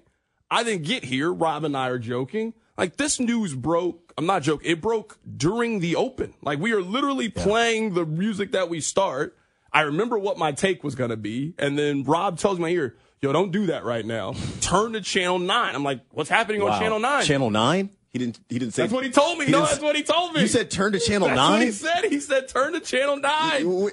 Turn to Channel 41, the official broadcast partner of the Kansas City Chiefs. That's not what we said, though. He said turn to Channel 9. I grabbed the remote. I turned to Channel 9, and then I saw shooting, and he was like, whoa, what's going on? So then we scrambled to put it on the television, and that's what happened. So it's those two things of knowing that a place that I feel so passionately about and knowing that it is in pain today and knowing that yesterday, I mean, leading up to that point, other people had the same, man, this is the best day of my life. It's so cool to see all the confetti and the parade and all of that stuff. Was that parent saying that? Yeah, it could be. And then, in this moment, somebody just decided to ruin that, man. That sucks. Maybe this one needs to feel different, though, Carrington. Maybe since the Chiefs are such a big part of the identity of this community, right? Maybe this is what it took to grab people's attention. It happening on parade day, on the day that's meant to be a joyous occasion, on the day where everybody's attention is solely focused on one thing. But Aaron, you and I think we live in America. You think that's going to happen? I mean, come on now. I mean, as much as I want to believe what you are saying, as much as I agree with what you're saying, you and I live in the same country, and you and I both know what's going to happen. We're going to talk about this on Monday, and people are going to be over it. Or you're going to do it on your news show. And people are going to be like, why are you talking about this? Stop beating a dead horse. You come on now. You know this. As much as everybody, the way they feel now and emotional, you know in 2-3 days, that is exactly what's going to happen. And we're going to move on, and we're going to move forward, and nothing will change based off what happened. If anything, I would say that your experience in these events moving forward is only going to be worse and less enjoyable. All those safety things that you talk about, they're the worst. The fact that we all got to take our shoes off in the airplane is the worst. You know it is. I figured Big Dot had clear by now. I do have clear. Yeah, there it is. I do have clear.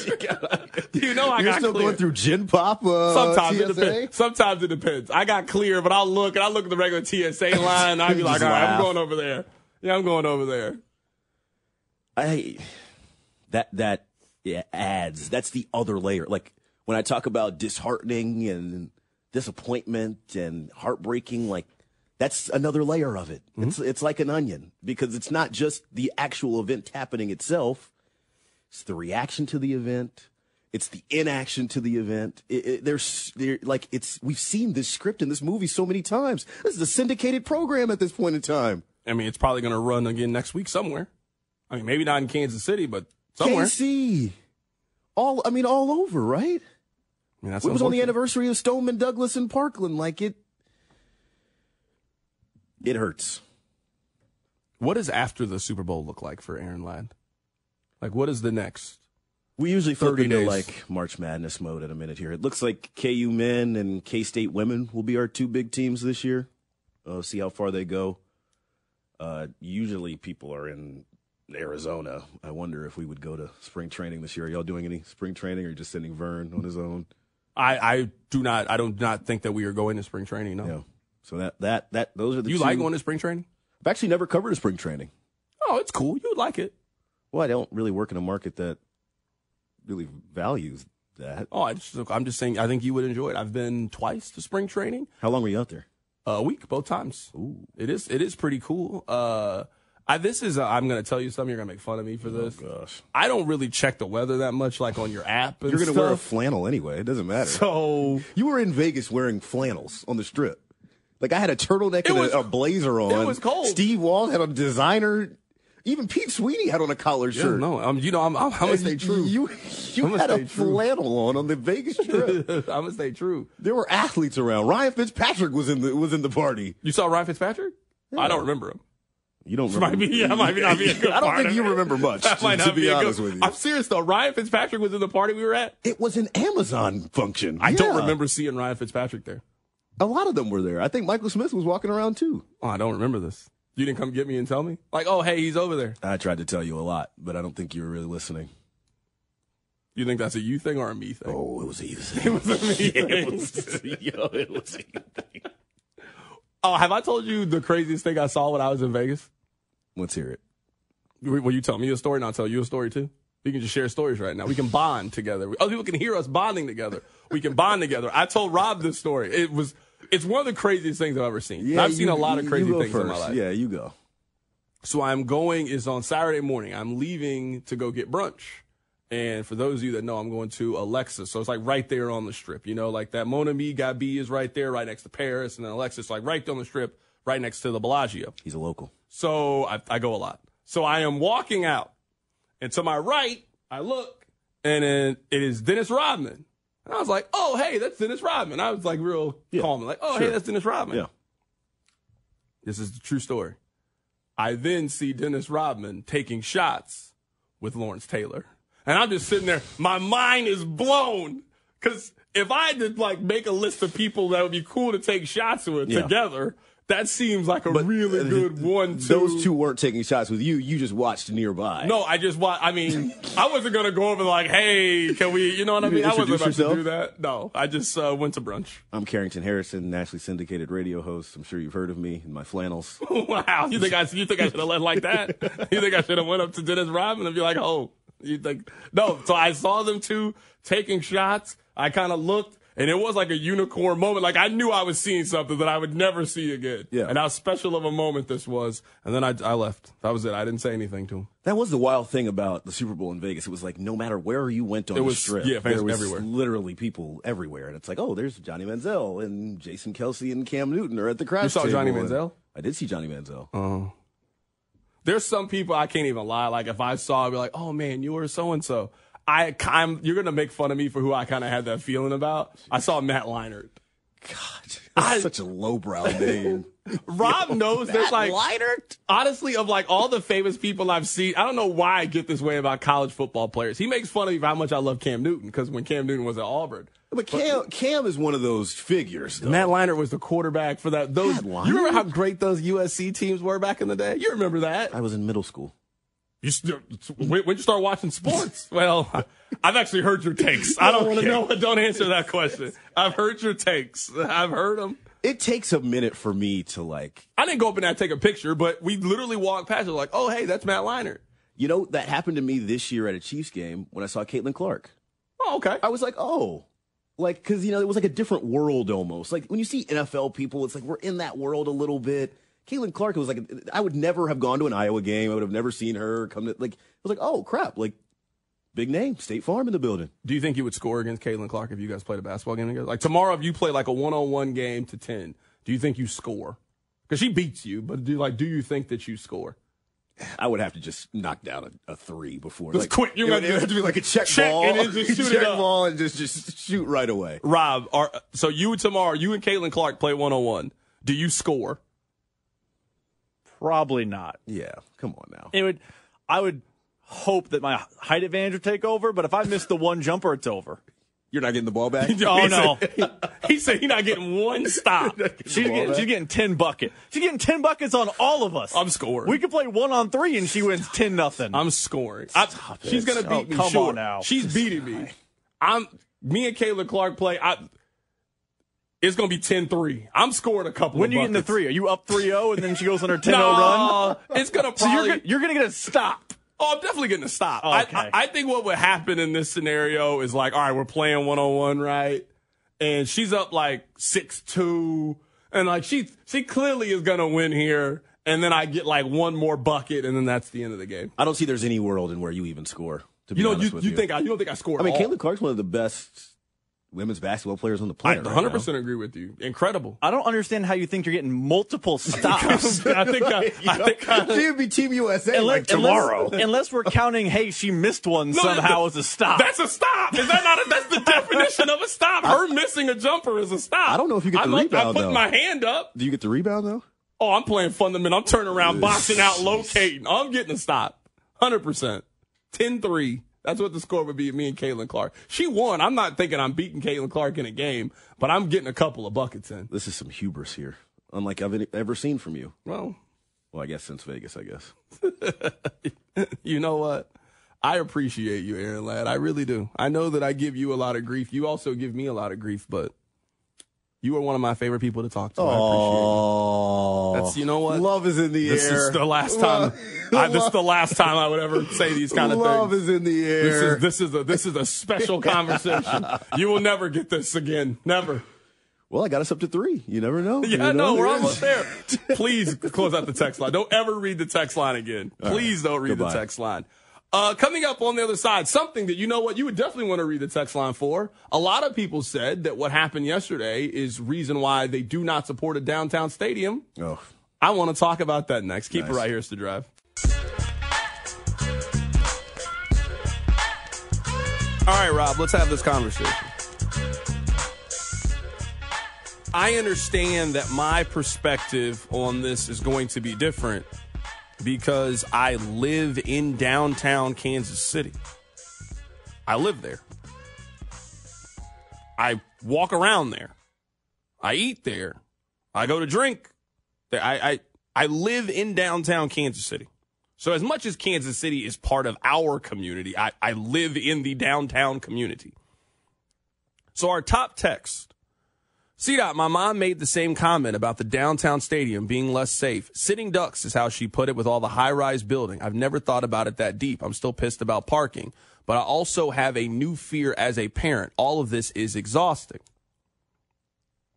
I certainly understand the fears of what happened yesterday. But I do think that we have to keep some of this in line. I'm trying to think of the right way to word it. Where they are putting the downtown stadium is across the street from Sprint Center. We go down to Sprint Center all the time as a community. All the time. You know when they show the World Cup and they show the watch parties? Guess where that is? It is in downtown Kansas City that they are showing that. Part of why we got the World Cup is that people come to downtown Kansas City to celebrate things.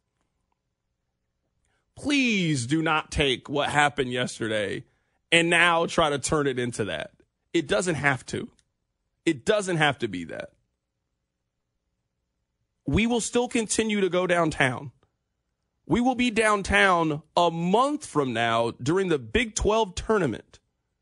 It is not that far away from this incident. It's probably what, Rob? 4 blocks? 5 blocks away? I don't know if you consider Union Station downtown Kansas City.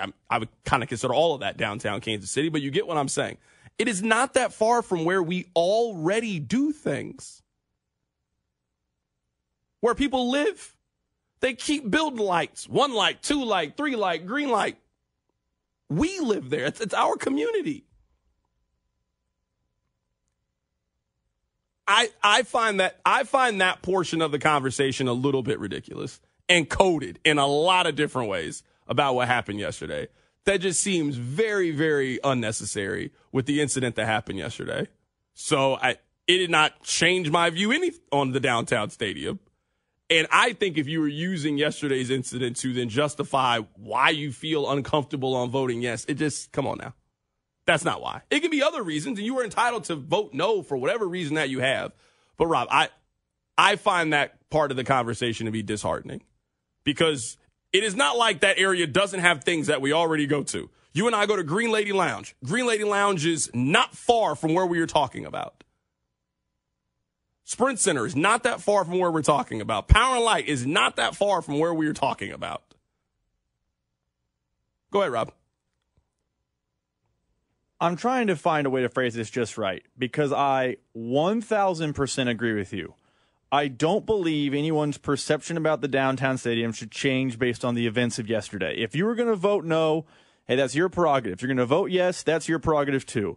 And I agree with what you're saying. It shouldn't change our fundamental understanding. But there is a notion among, I would say, suburbanites mostly. There is a notion, right or wrong, among suburbanites that downtown is dangerous and downtown is where the crime in town is. And I don't think those people are right. But this event yesterday only solidified that fear and that thought. They have wrongly felt that. I'm not saying everyone on the text line felt this way, but Carrington, on Tuesday, before the world changed, we talked about a downtown stadium, and there were people on there saying, I won't go to a new downtown stadium. That's where the crime and the homeless in town is. And I think what happened to Rob, the can we be suburbanites honest that here? believe that. Rob, let's have the conversation. I'm just saying this. Are we saying this because the shooters were black? Like, if you said suburbanites that are saying this, are we saying this because the shooters are black? Because everything I heard you just say is white people are saying, I don't want to go down there because that's where the black folks were shooting. If that's what people are saying, then let's just have the conversation. But all I'm saying is the same Iowa State fans that come from out of town to go down there, the same KU game that you just went to a couple of months ago when they played Wichita State, this was not a conversation. They are putting the baseball stadium 3 blocks from there. The same community. Come on now. If we're going to have the conversation, let's have the conversation. Because that's just what it sounds like to me. Those black folks were shooting down there. I don't want to go down there anymore. And this now justifies the way I feel. I will say this. I think before the event, there was a thought that what you're saying is correct. People were thinking, that's where that's happening. I can avoid that by not going down there. And now that thought, which I believe, by the way, is incorrect. I want that on the record. I'm speaking in generalities, not how I feel at all. But I believe people who felt that way Tuesday only had their thoughts solidified in their brain after the events of yesterday. I don't think they're less fearful, and I don't think they're less likely to say those coded messages after what happened at Union Station yesterday. And I think, you said Union Station is considered downtown, a lot of people would consider the Union Station area Crossroads. Well, where is the Royal Stadium going to be? Right there. Crossroads. I mean, Crossroads is not far from where they're putting the stadium. It's not far. It is 3 minutes away, like a 3-minute drive away from where we're talking about. Under? I would say, depending on maneuverability, I would say it's under 3 minutes. We can take phone calls on this. I'm perfectly fine to do that. 913-586-7610. By the way, I should hit the breaking news sounder, but there's a little breaking news now. Malik Jackson, who works over at Fox 4, Kansas City, tweets out breaking news. The Jackson County Prosecutor's Office tells Fox 4 the 2 juveniles in custody right now from the Chiefs Parade shooting will be charged and stand trial as adults by family court. So they will be charged as if they were certified to stand trial as adults. They should be. So that is the breaking news now into Fox 4. I want those people persecuted to the full extent of the law.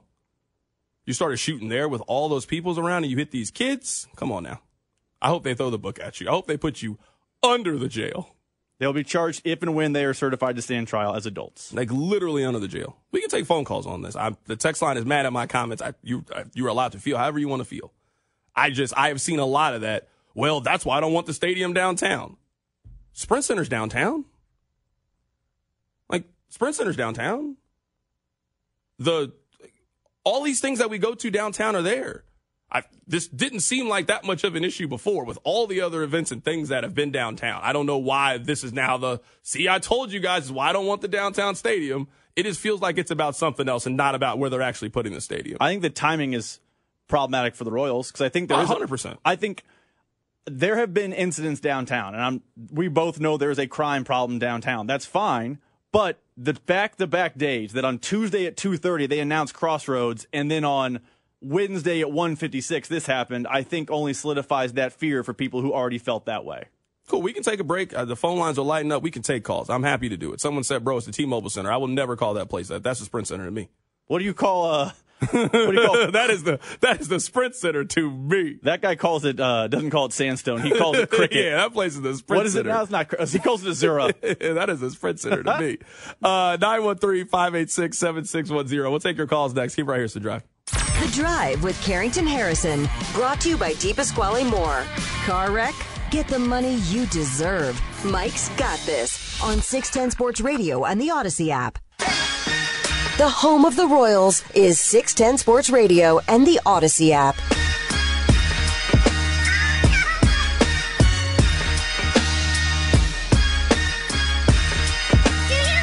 Welcome back to The Drive on 610 Sports Radio, 610sports.com, and the Odyssey app. If you missed it, this is what we were talking about. A few people on the text line, and I've seen this kind of various places. I've seen it on Facebook. I've seen it on Twitter. I've heard this sentiment of people expressing that this is why they don't want the stadium downtown because of the events that happened yesterday at Union Station. And I think that is very unfair given the fact of we all already go to downtown Kansas City for various things. I mean, Union Station is downtown. I just took my daughter there to take pictures in front of the Kansas City. You know, they got all the Chiefs stuff up. You've seen it, Rob. They have like the back-to-back, and they had AFC champs and all that stuff. Like, we go down there. You and I talk about Green Lady Lounge all the time, how it's one of the best bars in the city. Green Lady Lounge is not that far from where the shooting took place. If you've never been, phenomenal place. Like, I live down there. And even if you don't live down there, I would just imagine that you go down there already for various things. Whether you go to Union Station, whether you went to during Christmas, they had the Skies where they had the Winter Bar upstairs, or whether you go to Green Lady Lounge or used to go to South on Truman, which was a really nice bar. I'm sad they closed that place. That place was phenomenal. Or you go to Record Bar or Cigar Bar, or you take your kids to Disney on Ice, or you go down there for the World Cup watch parties, or you go to a concert at Sprint Center. Like, we all go to downtown Kansas City. So now it is just very odd to me to hear you say, well, this is why I don't want the stadium down there. You already go down there. You're already down there for events and things. Now, if you're arguing, well, going down there more, well, sure. I'm not going to make it seem like downtown is some safe utopia that nothing ever happens down there. That's not true. That's not true of anywhere that we live. And I think that yesterday is just a microcosm of America in general as a whole. Gun violence is a part of American society. As much as I don't want it to be, as much as I don't want that statement to be true, it is a part of American society. It is as American as our love of football. But what I also saw in downtown, in the same place, in the same downtown Kansas City, I saw the same thing that makes us great. People tackled the shooter yesterday. People coming together, they're donating blood, they're doing all these things in the same downtown Kansas City. And I guess what frustrates me the most, and Rob, what I'm so passionate about is the protection of our own community and keeping that. And yesterday was a amazing day, a great day, and 99.9% of people went down there and handled themselves properly. And now we're about to let the actions of 3 to 5 people undo all of that. I mean, the same place where they had the NFL draft, the same place where I'm going to guess they're going to have World Cup stuff in 4 years. It's not like they're like, oh, well, that happened. Well, we're not giving you guys the World Cup. Kansas City is going to host. There are not larger sporting events than what Kansas City is going to host in 4 years. I don't know a whole lot about soccer, but we get the Elite Eight of the World Cup. There are not bigger sporting events that you can host than that. It's going to happen in our city. So it always sounds weird to me how people from the outside think we are more capable than what we think we are of ourselves. The rest of the world trusts us with these events. They have a lot of faith in our ability to execute these events. They've had the ability to move the Big 12 tournament I don't know how many times. It only works in one place, downtown Kansas City. I have been to it when they put it in downtown Oklahoma City. It did not work. Rob, you remember when they tried to put it in downtown Dallas, Texas? It did not work. The only place that basketball tournament works is a 5-minute drive from where that happened yesterday. Some of the most fun times that we have in Kansas City is in downtown Kansas City around the Big 12 tournament. Rob, you've been down there. It's incredible. People from across the country come to celebrate and have a great time in downtown. Now it's like, well, I mean, I don't want, like, we don't have to do this. Not a reaction to what happened yesterday. That's what I'm upset about. We are on the same page. But the same way you say that gun violence is part of America, you and I both know. And maybe it's a small sect on social media. Maybe the text line is just a vocal minority. I don't know. But there is a sect of people who, by the way, I believe were already anti-downtown stadium that are using yesterday's horrible tragedy as further evidence that a downtown stadium is bad for Kansas City. They are going to use a horrific moment in our city's history as a platform to push an agenda that, see, you can't be downtown because crime is downtown. And I worry that the suburbanites, and by the way, that's not exclusive to Johnson County. It could be Johnson County. It could be Lee Summit. It could be up north. It could be, you know, Gardner. There is going to be people in those communities that think downtown is unsafe, and they are only furthered in that thought by the events of yesterday, and they, who are already probably not a fan of downtown stadiums because of the quote-unquote crime down there, are only pushed further because of yesterday's tragedy. And I think what's important to note is a lot of the people that think that are not voting on the downtown stadium. I think that's also important to note. People like if I walk around my neighborhood tonight and I say, hey, what are thoughts on the downtown stadium after it happened yesterday? If someone tells me I hate it, they don't get to vote. I think that is notable, but I definitely think the suburbanites feel away now because it solidifies their fears. Let's go to the phone lines, 913-586-7610. Let's go to Eric. Eric, you called into the drive. Hey, Eric, how you doing, man? Hey, C-Dot, how are you, man? I'm going to kind of talk out of both sides while I'm out here. I am a suburban Kansas City guy. Grew up, born and raised here, 55 years old. Huge supporter of Chiefs and Royals. Initially, when the stadium vote came out, I was against it only because I love the Truman Sports Complex. I think it's a neat thing where both stadiums are there. It's a cool experience. You know, you're parking in the parking lot, walking right in. Since I know the guys want to move the stadium, fine. I will vote yes for the downtown stadium. But my problem is when you compare going to Sprint Center or going to Union Station to a baseball game or to a baseball stadium, the difference is you go to Sprint Center 2 or 3 times a year maybe to see a show. You go to Union Station once or twice a year. If you're a season ticket holder and you're going to the baseball stadium 20, 40, 60 times a year, you're just increasing the odds that something bad's going to happen. Your car is going to get broken into. You're going to get mugged on the way back to your car. Eric, really quick, though. I mean, I want to give you a chance to reply, though, but couldn't we use that argument anywhere? Like you and I have been to Arrowhead, and we have seen people get in fights at Arrowhead. Couldn't you say that if you go one time, your chance of getting in a fight is nothing, but if you keep going and drinking, eventually you I hear what you're saying but can't you just make that argument about anything if you continue to go? I don't know, because I used to work downtown. I worked actually at 20th and Grand for a long time at the Cashew, and saw multiple cars getting broken into, saw multiple homeless people, multiple problems in and around that area, where I have not, in my whole life of going to Arrowhead, I've never had my car broken into. I've never been into a fight. And, dude, I'm 55 years old. I've been going to the Chiefs game. I had season tickets in the 90s. I mean, I've been going to a lot of Chiefs games and a lot of Royals games. Never had an issue, but I've seen tons of issues downtown. The crime is higher. I mean, you can't deny that the crime is higher downtown than it is in the suburbs. I mean, there's more people, there's more chances for crime to happen in downtown. So I just think the argument that, well, you go to Sprint Center, you can still go to the stadium, I just don't think that's apples to apples. Eric, I just want to, how many Royals games a year do you go to? Just out of curiosity. Probably 7 or 8. I live in Grain Valley, so it's 15 minutes from my house. I can roll right out there, go to a game, have a good time. Yeah, I guess I was asking because I think I think you and I agree on this. I don't disagree. Like, I don't want to make it. I mean, I've lived in downtown Kansas City for a while. I've certainly seen some things in downtown Kansas City, but very rarely do I feel unsafe. I just think now we are maybe catering our argument to there are going to be people like you that come downtown maybe 10 times a year and leave mostly without incident. And I don't want those people to control the conversation of, well, that's why I don't go down. Well, you only go to a couple of concerts and 3 or 4 baseball games anywhere, and you've never had anything happen. Right. And the bigger issue, I think, is actually we're going to go back to parking.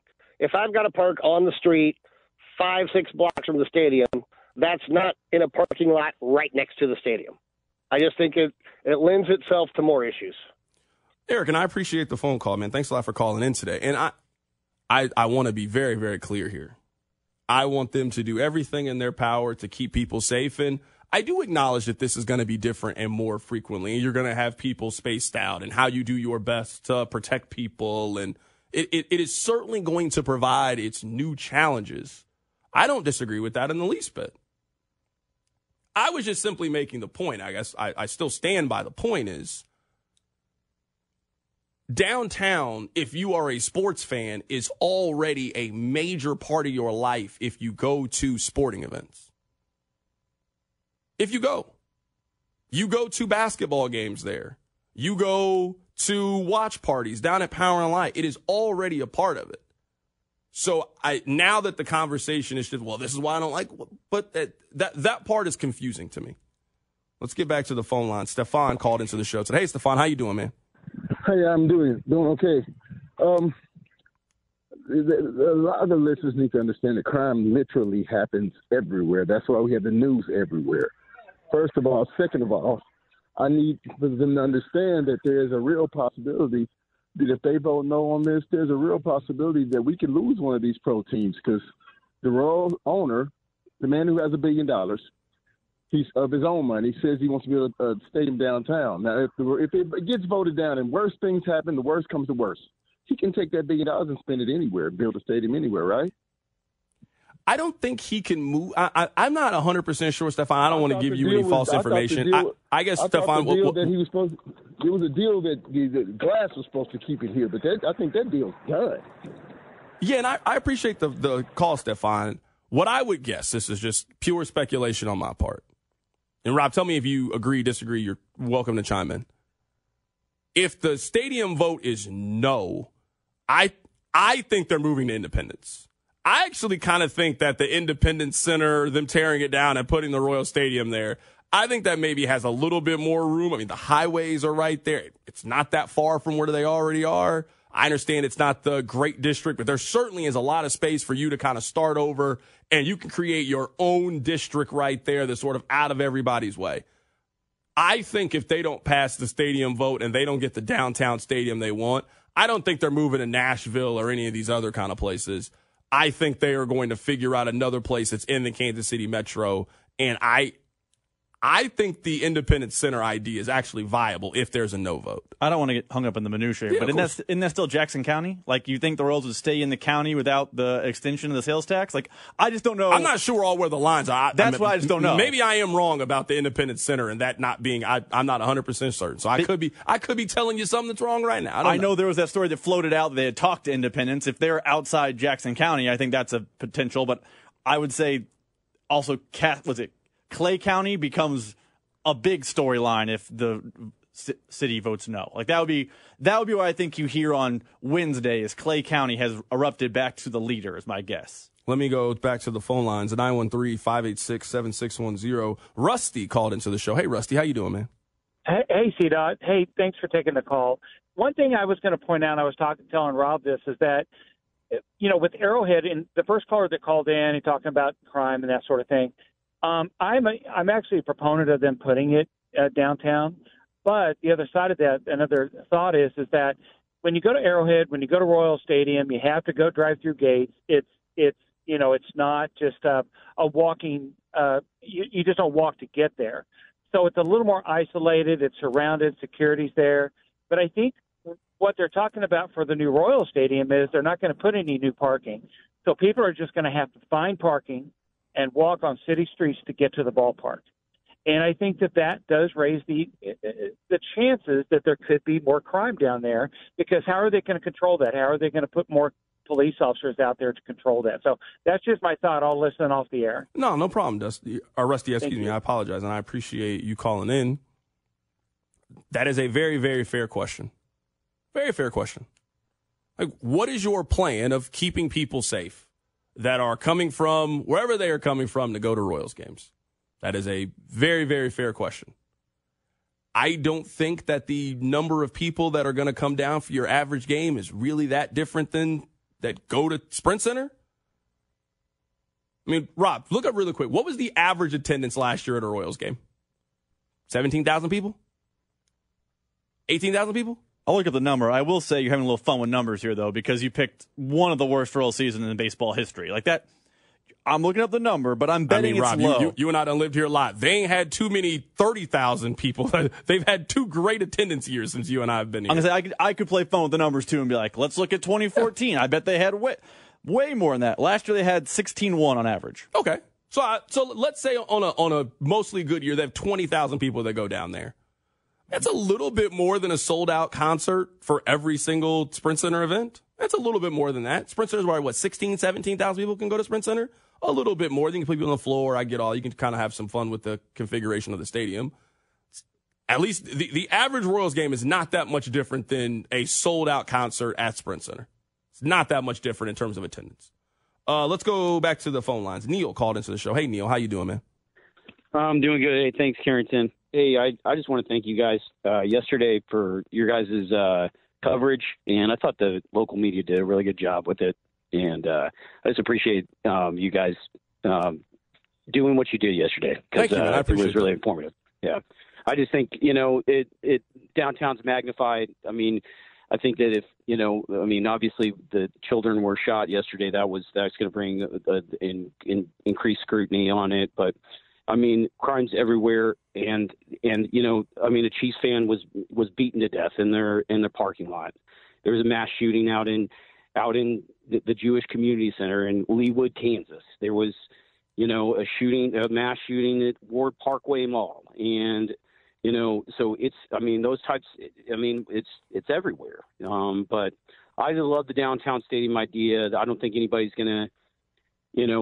People still want to go down there for First Fridays and Boulevardia and the City Market, and people still go down there to see Elton John, perform for the 50th time. So I think honestly that the downtown stadium will just, I think it'll bring about even it'll tie in Crossroads to downtown, make our downtown even better. That's just my thoughts. But I just want to thank you guys again for everything yesterday, too. Absolutely, Neil. I appreciate you, man. Thanks a lot for calling into the show today.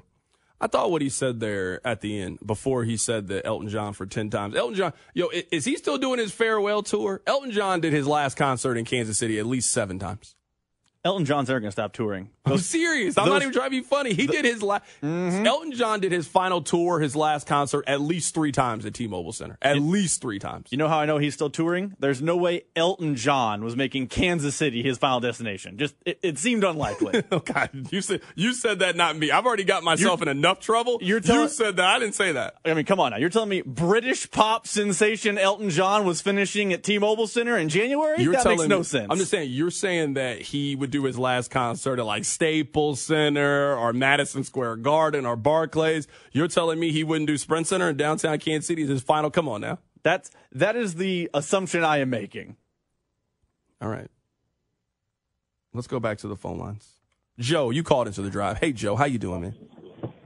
Hey, C-Dot. Thanks for the time, man. Hey, I actually work in Jackson County as a home health nurse. I see a lot of people, and I'm also a father. We live in the Northland, but, we frequent downtown.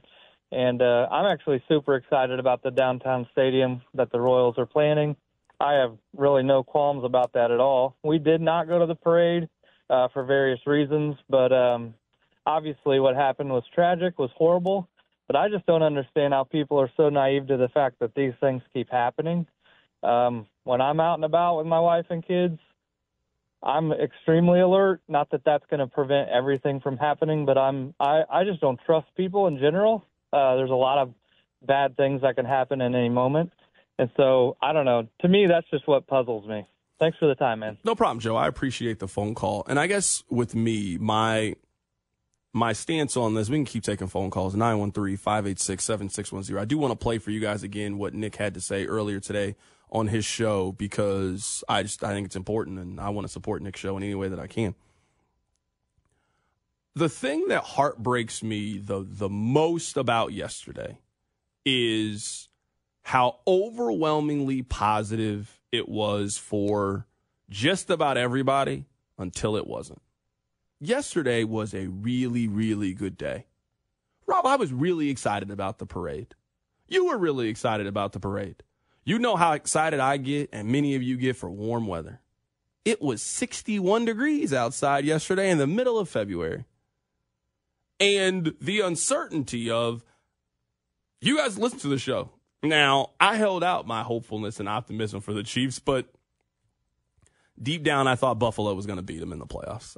I thought Buffalo was going to beat them. I thought they were going to go on the road, and it was a good run. It was a good stretch. Josh Allen finally gets the best of Patrick Mahomes, and that ends the Chiefs season. And we look back thinking, hey, you know what? This team won the division again. They won a playoff game. Let's go get a couple of wide receivers, and let's run it back. That's what I was thinking in my head. So the fact that through all of that, we got a Super Bowl parade out of it was incredible. I was thrilled. Couldn't wait for the parade. Rob, you know, I was planning my parade plans the moment the AFC Championship game ended. Oh, they're not losing to San Francisco in the Super Bowl. I mean, my friends were talking about parade day for 2 weeks. Was really excited. I'm not going to say I was drunk yesterday when I came on the air. I'd definitely been drinking earlier in the day, though. I was in a good mood. We were having mimosas and drinking champagne and just having a great time, Rob. Having a great time. I was feeling good yesterday. And I'm not exaggerating, right when we are going on the air, Rob says, turn on Channel 9. I'm thinking, for what? Everything is over. I turn on the television, and it is shooting at Union Station. And then just the realization of all of the excitement that I had, Rob, that you had, all the fun plans, and we were going to take calls from people live that were having great days down at Union Station. And, oh, man, this day was amazing. How great is Patrick Mahomes? And us laughing at how drunk Travis Kelce was, who was leaning out there on that stage. We couldn't do any of that yesterday. And then it turns from all the excitement and enthusiasm that we had to, oh, wait, a person just got killed. Oh, wait, 2 people just got killed. Wait, there were 15, 20 people that got shot yesterday. Oh, wait, they hit kids. There's kids right now with children's mercy. There's children still in children's mercy from what happened yesterday with gunshot wounds. All of that. It is the biggest turn of events that have ever happened in my life. From how I felt at noon to how I felt at 2 o'clock when we had to come on the air. And I think, at least for me, I just refuse. I don't know how many people were involved in this. 2, 3, 5, 6. I don't know. I refuse to let those people 100% ruin what happened yesterday. They have caused enough damage. Enough damage to the people that were victimized by this, people who were around it. Like, they have caused enough damage in all of our lives. I refuse to let that continue to happen. So if that is in a future parade, if that is where the stadium is going to be moving forward, any of that, those people have ruined enough for us. I hope those people get put under the jail.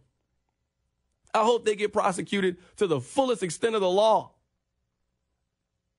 I ain't really a death penalty individual, but I'm not opposed to the idea for these people. I think what they did is one of the most heinous and evil things that you could possibly do. Around a group of people and children and families with no regard of the life and safety for any other human being. You pull out a gun and just start shooting? It is one of the most heartbreaking things I've ever, I can just know and remember. It breaks my heart. I just refuse to let those individuals have any more power over me than they already have. And to take away the joy that yesterday was supposed to bring for all of us. Yesterday is a special day that we as a city earned and they as a team earned. And I will stand by that for as long as I live. That I just will not let those people ruin it. I won't.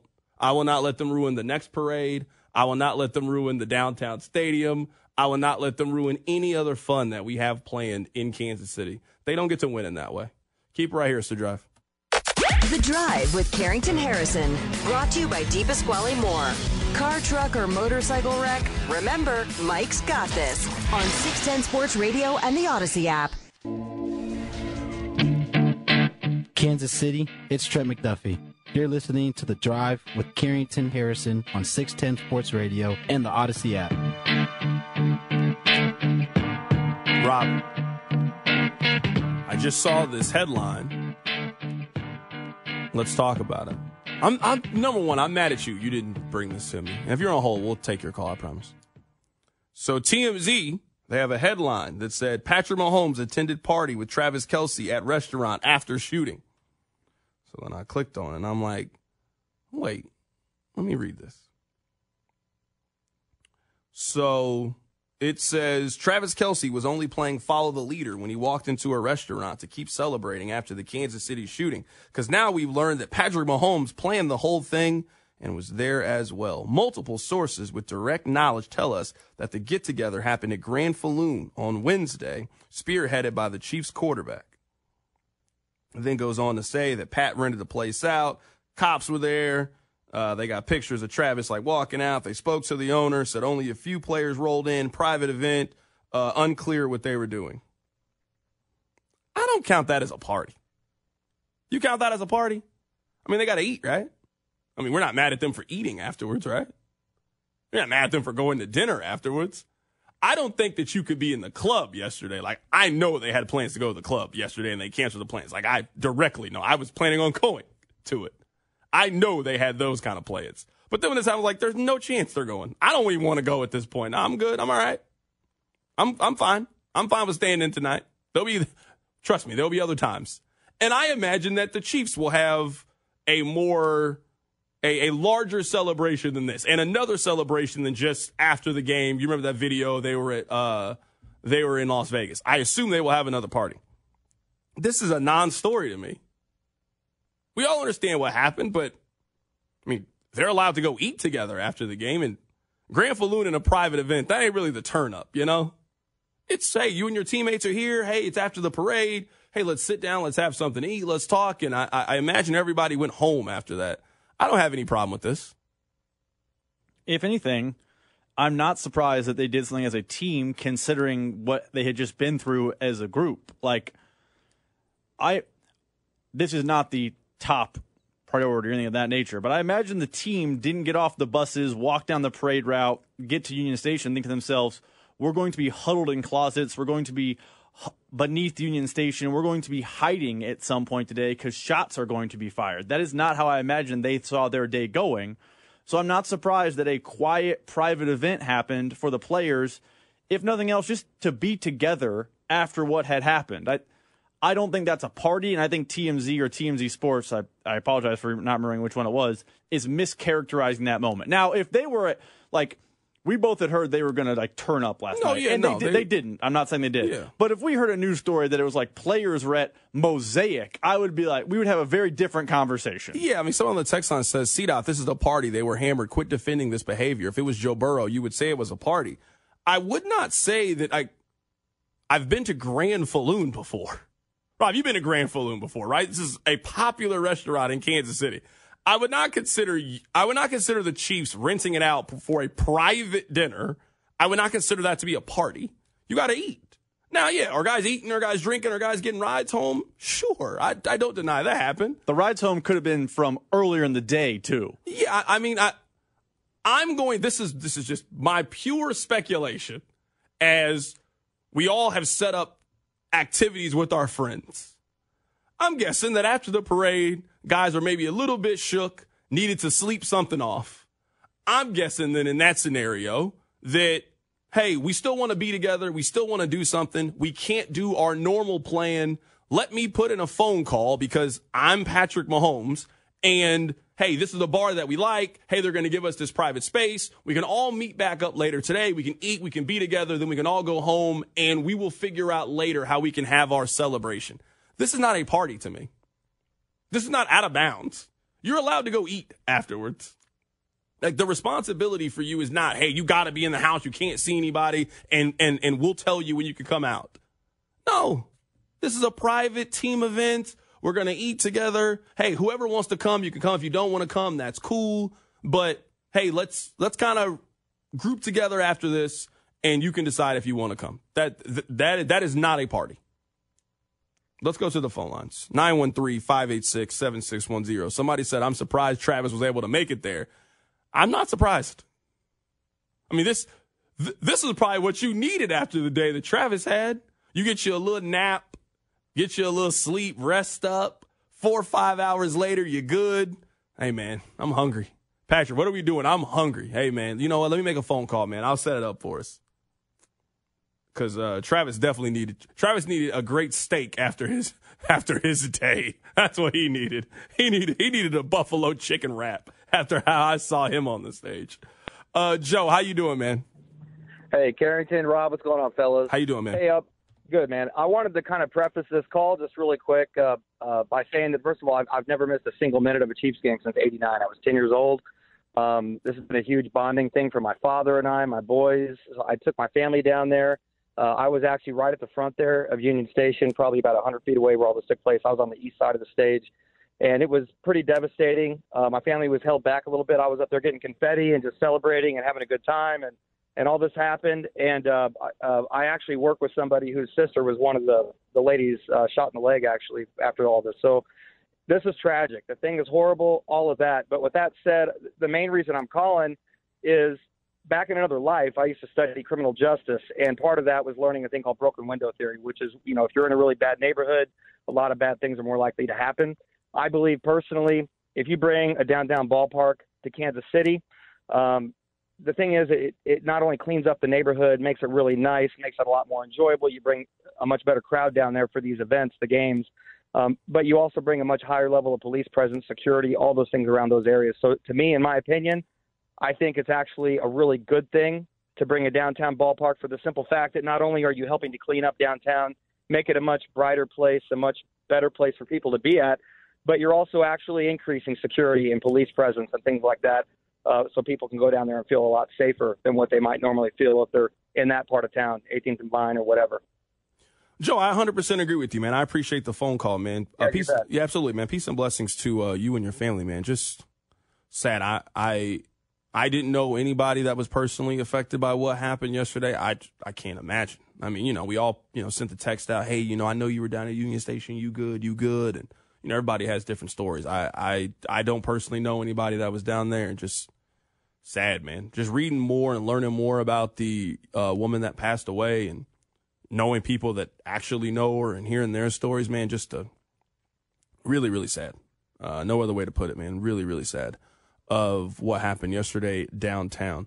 We were just talking about this, and we're going to take some more phone calls here in just a bit. There is a story from TMZ that said Patrick Mahomes attended a private party with Travis Kelce at a restaurant. Other teammates also attended post-shooting. So according to TMZ, multiple sources with direct knowledge tell us that the Chiefs, after the parade yesterday, they had a get-together at Grand Falloon on the plaza. It sounds like Patrick set this up. And I don't think that this is a party. Like, I'm reading more and more of it, and it says, we're told that Patrick was the one who rented out the place. Cops were on hand for crowd control. This was sometime at night. Didn't really give you much of an idea. And then you know how it is, like, oh, should they be going out there? You're allowed to go eat afterwards. If we heard they were at a club, I would be standing right there with you. Hey, come on now. Just with everything going on, I'm not sure if you being in Aura right now is the right decision. I would maybe tell you, you know what, let's why don't we come back later? Why don't we come back on the weekend? Why don't we just sit today out? I'd be standing right there with you. You're allowed to, especially after a day of drinking. Not a day. They had a morning and day of drinking. You're allowed afterwards to go get something to eat. Let's take one more phone call before we got to take a break. Mike, you called into the show. Hey, Mike. Hi, how you doing? Doing good, man. Thanks for taking my call. I just wanted to point out that when the Royals are on Truman Sports Complex out there, they take 33 to 35 police officers, and they control the stadium and the whole Truman Sports Complex. And under those circumstances, it's much easier to police and protect the people that come to the game. When they go downtown, they're going to take care of you in the stadium, but you're emptied out onto the downtown streets, and they don't have the control that they do at the stadium out there. I think that there's a consideration there that they ought to address. I worked out there for a while, and I had people come up to me while I was working for the Royals, and they'd say, "You guys are brilliant. The intersection of I-435 and I-70, you get people in and out of here. It's crazy." I've been over to St. Louis. I love their downtown stadium, but it's a screwed up mess trying to get in and get out of that when you're talking about driving a car and stuff. And there is no tailgating or anything like that for that stadium down there. It's a trade-off. And if you move the stadium to Independence, then you don't have your downtown fix that everybody thinks they happen to have to need. I don't get it. I think they should build the equivalent of the Power and Light District right there on the damn sports complex and make that a destination so that even if there's nobody playing football or baseball out there, it's still a neat place to go for restaurants and bars. Well, Mike, I appreciate the phone call. I want to take this other call here. I don't even disagree with your idea. I think we're way past that point. The Chiefs and the Royals have made it very clear they don't want those things. So I got to listen to what they want. Nick, you have a problem with Kelsey and Mahomes going to Grand Falloon? Brother, I don't have that's what I was just telling him. I'm torn. It's not really a matter of problem. I'm curious, and especially in you guys' opinion, because I feel the same. It's a meal. They weren't out clubbing. They weren't out partying. But this is a situation that I feel like, especially now that TMZ's got a hold of it, I was flipping through online, and now we got the copycats because, once those cats do what they do, then everybody else is jumping on. Is this something that would it behoove us? Would it behoove Mahomes especially? Maybe Mahomes, Kelsey, maybe even KCPD. I feel like even to maybe put a statement out there, letting people know, hey, you know what I mean? I don't want to keep hearing it because I believe in what you guys said as well. It's a meal, and hell, we know these guys.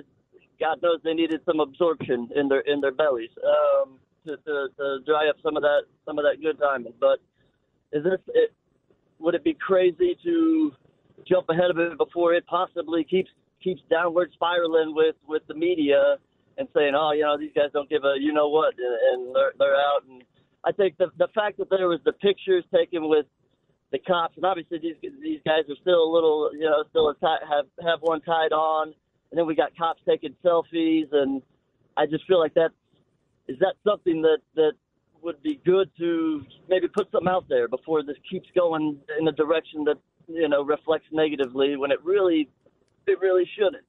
Yeah, Nick, you're right, and I appreciate the phone call. I guess I've been at Grand Falloon a lot. I like Grand Falloon. I think it's great. Number one, Grand Falloon is it's not a club. It's a private situation. I just feel like they're allowed to eat afterwards, and I don't know if Patrick Mahomes has to make a statement afterwards of why he and his teammates went to go to dinner afterwards. I mean, I imagine this. I mean, it's Valentine's Day. Maybe you bring your girls out there. It's a family thing. Like you're allowed to eat afterwards, in my opinion. I would feel very different if this was the club. If we heard a story of how they were out somewhere or somebody had a big home gather, I'd feel very differently about it. I think they're allowed to come together to eat and celebrate and communicate with each other. Coming up at the top of the hour, I want to play what Nick had to say earlier today on his show in full. We'll play that on the other side. We'll continue to react to what happened yesterday at Union Station. Keep it right here, it's The Drive.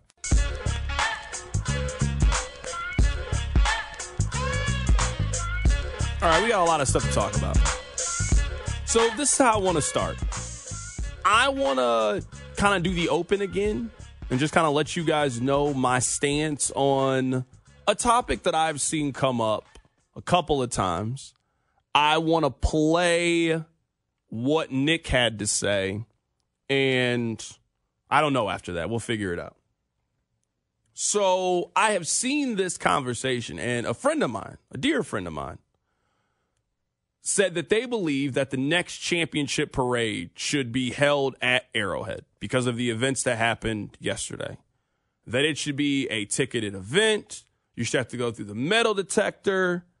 And we should try to cut as much of what happened yesterday out of it, basically. I am strongly opposed to moving the parade because I think the parade is one of the best version of ourselves. We can be honest and speak about the division that is created not just in our city, but in America. Left, right, red, blue. We are very divided on a lot of things. There are very few things that bring all of us together. There are very few things that bring all of us. And it doesn't matter if you live on 27th. It doesn't matter if you live on 135th and Metcalf. It doesn't matter if you live in Grain Valley. It doesn't matter. You are excited about your team. You are excited about celebrating their accomplishment. And you come to one part of the town to celebrate that team's accomplishment. I don't think that the parade is only about them. That's certainly part of it. Hey, you guys did something really, really cool. That is really, really hard to do. Rob, think about all the teams that have ever played in the NFL. There have only been 58 of them that have had a day like yesterday. Think about that, Rob. Think about some of your favorite teams that me and you talk about and go back and forth. Teams that maybe were better than this Chiefs team. But you didn't win the ultimate prize at the end. There's only one team at the end of the season that gets that. And yesterday was about celebrating, not that this is the first one that they've had, they did this 2 years in a row, and they are a dynasty. You can put the crown on the Chiefs' head. They are one of the great teams in the history of the NFL. So that is certainly one part of yesterday, is the celebration of them. Celebrating Patrick Mahomes, celebrating Andy Reid and Travis Kelce and Chris Jones and Brett Veach and everybody. Anybody who had anything to do with them winning the Super Bowl yesterday, 50% of it is about you. The other 50% of it is about me and you and our community and where we live. And the fact that this isn't a ticketed event. It doesn't matter if you are a doctor that lives in Leawood or you work at Amazon and live in the hood. It does not matter. You have the ability to come downtown to celebrate this accomplishment, and we are all together here celebrating this. I don't want to lose that. And we all know what would happen if this turns into a ticketed event. It becomes an event for a select few people that live in this area. It then turns into events for people like me. And I don't say that like I'm I work in the media. It would not be hard to get to this thing. But it's not about that. I don't want it to just be about that. I don't want this to be about who you know and you got to know. Hey, wake up early enough and go downtown and see your team and celebrate it. And the civic pride that comes with it and the community aspect that comes with it. It's about all of those things. The best day that I've ever had in Kansas City was the Royals Parade. And when you look out and you see how happy people are. And yesterday, as my friends were coming over to my apartment, I got to go down and get them. And I'm seeing kids throwing footballs. And people are listening to Taylor Swift. And everybody has their Chiefs on. And everybody is happy and having a good time. That's what the championship parade is about. And that's what it was about for the overwhelming vast majority of people that decided to attend yesterday's parade in downtown Kansas City. And I just refuse to let the actions of these people ruin that and turn it into something that it's not. And as much as I feel that yesterday was America in a microcosm in a negative sense, gun violence is a part of our community. I wish it wasn't. But the incident that happened yesterday at Union Station will happen again. It will happen again somewhere. I don't know when. I don't know where. And the feeling that there is not a place that we can go in which you feel safe. Because Incidents like what happened yesterday at Union Station have happened at almost every intersection of American society. Whether you like to go to a nightclub, someone has walked in a nightclub, started shooting. Whether you have been to a high school before, someone with a gun has walked in there and started shooting. Or an elementary school, or a church, or a grocery store. Yesterday, what happened is, as American as watching the Super Bowl, a shooting broke out. That's one part of it, though. The other part of it, I think, is equally as American. There was a group of individuals who tackled the shooter.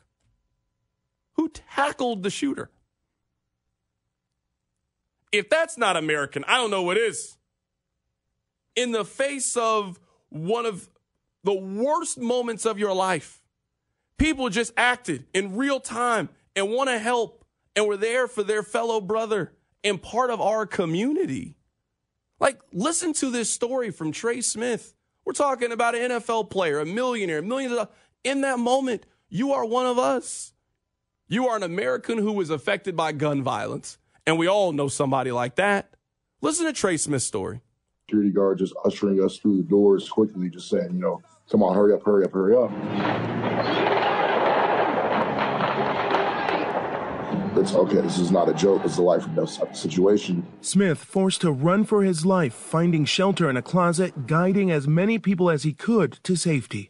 Right before I run in there, there's like a little kid in front of me, so I just grab him, just yank him, and just tell him, you're hopping in there with me, buddy. So I don't know how many people there were in the closet, maybe 20 plus. One of my teammates, my long snapper, James Winchester, was very instrumental in helping keep people calm. We end up getting the green light to be able to get out of there. We end up walking to the buses. The Chiefs' team buses is soon filled with frightened bystanders trying to escape the madness outside. This little boy was with his father. He's just a little hysterical. He's just panicked. He's scared. He doesn't know what's going on. And, I had the WWE belt on me the entire parade. And, I was thinking, man, what can I do to help him out? I just handed him the belt. Hey, buddy, you're the champion. No one's going to hurt you.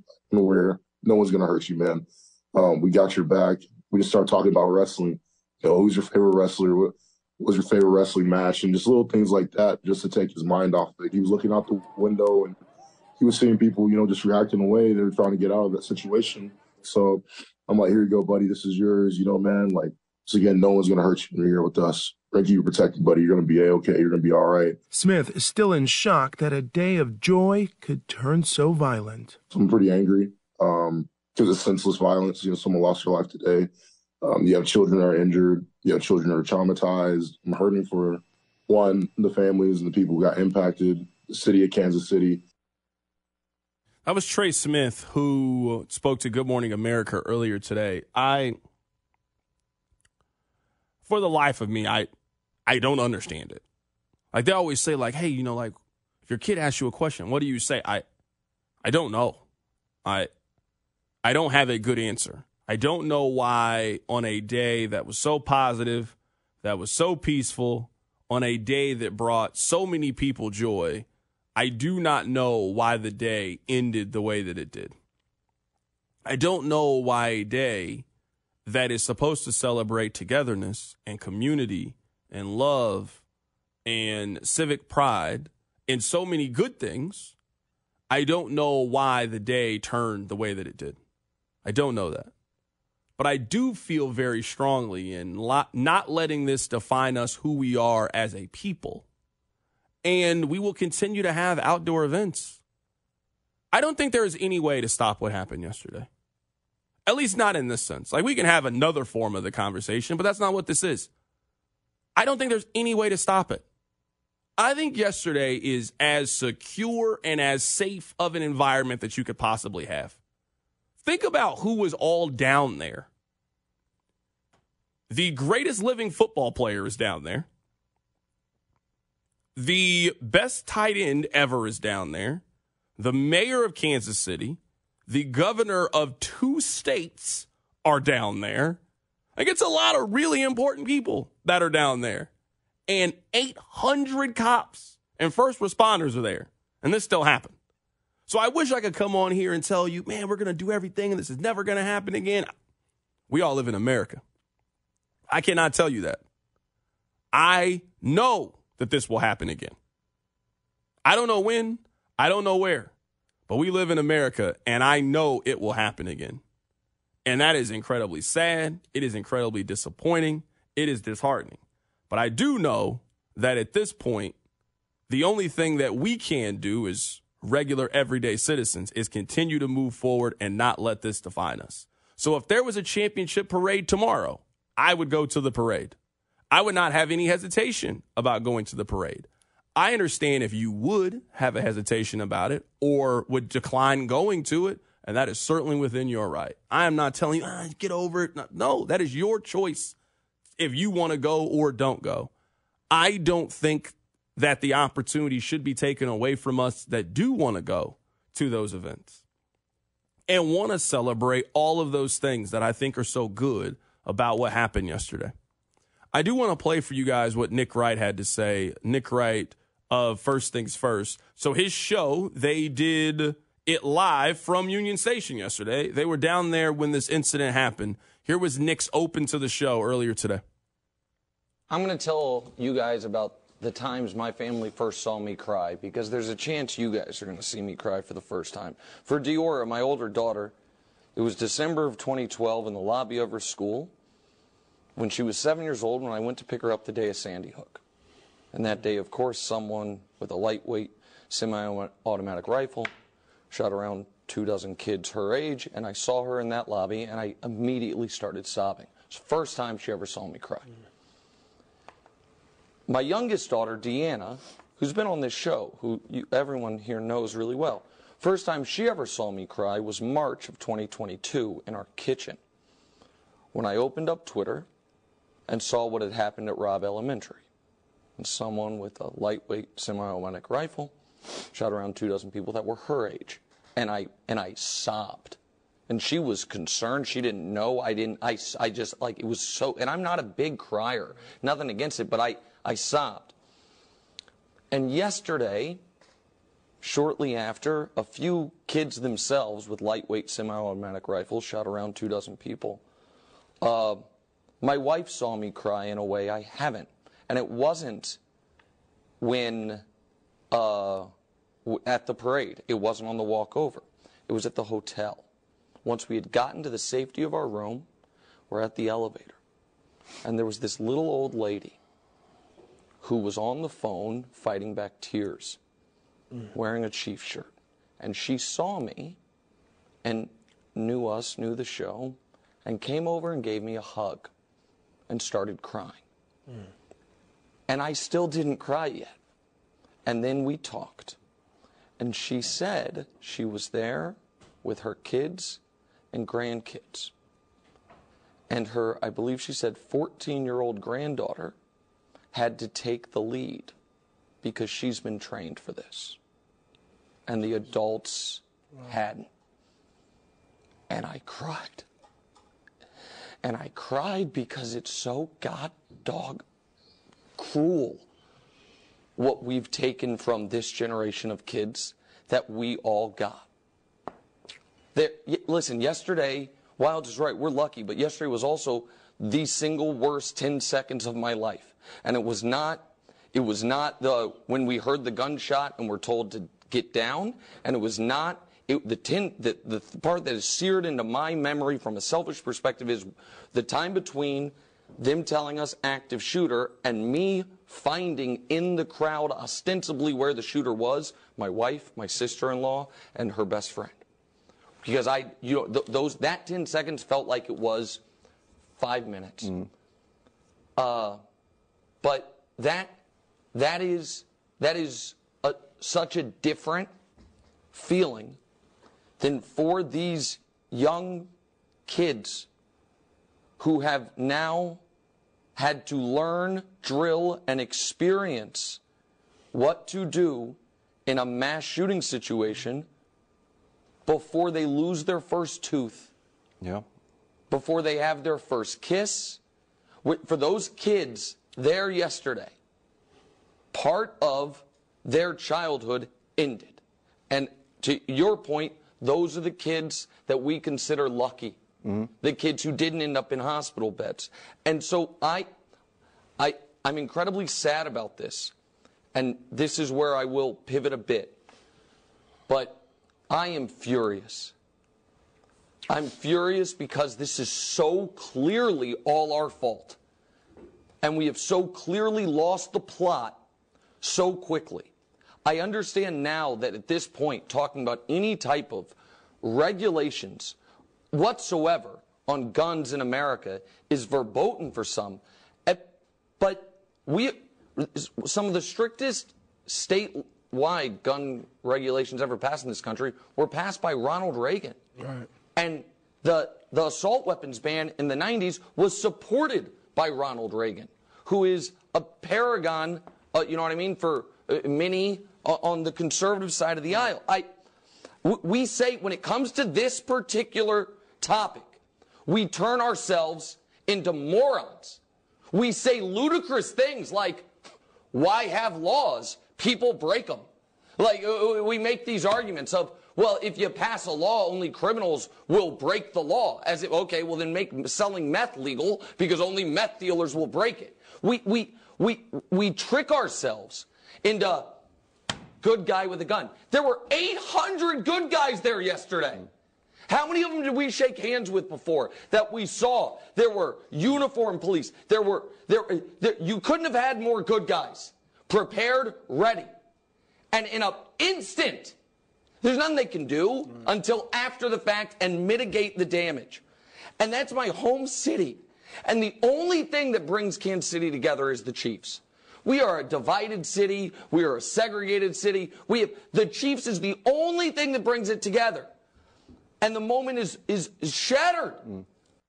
That was Nick earlier today on FS1.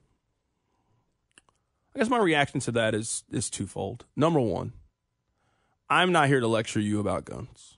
I have my feelings about it. You have your feelings about it. My feelings and your feelings could be drastically different.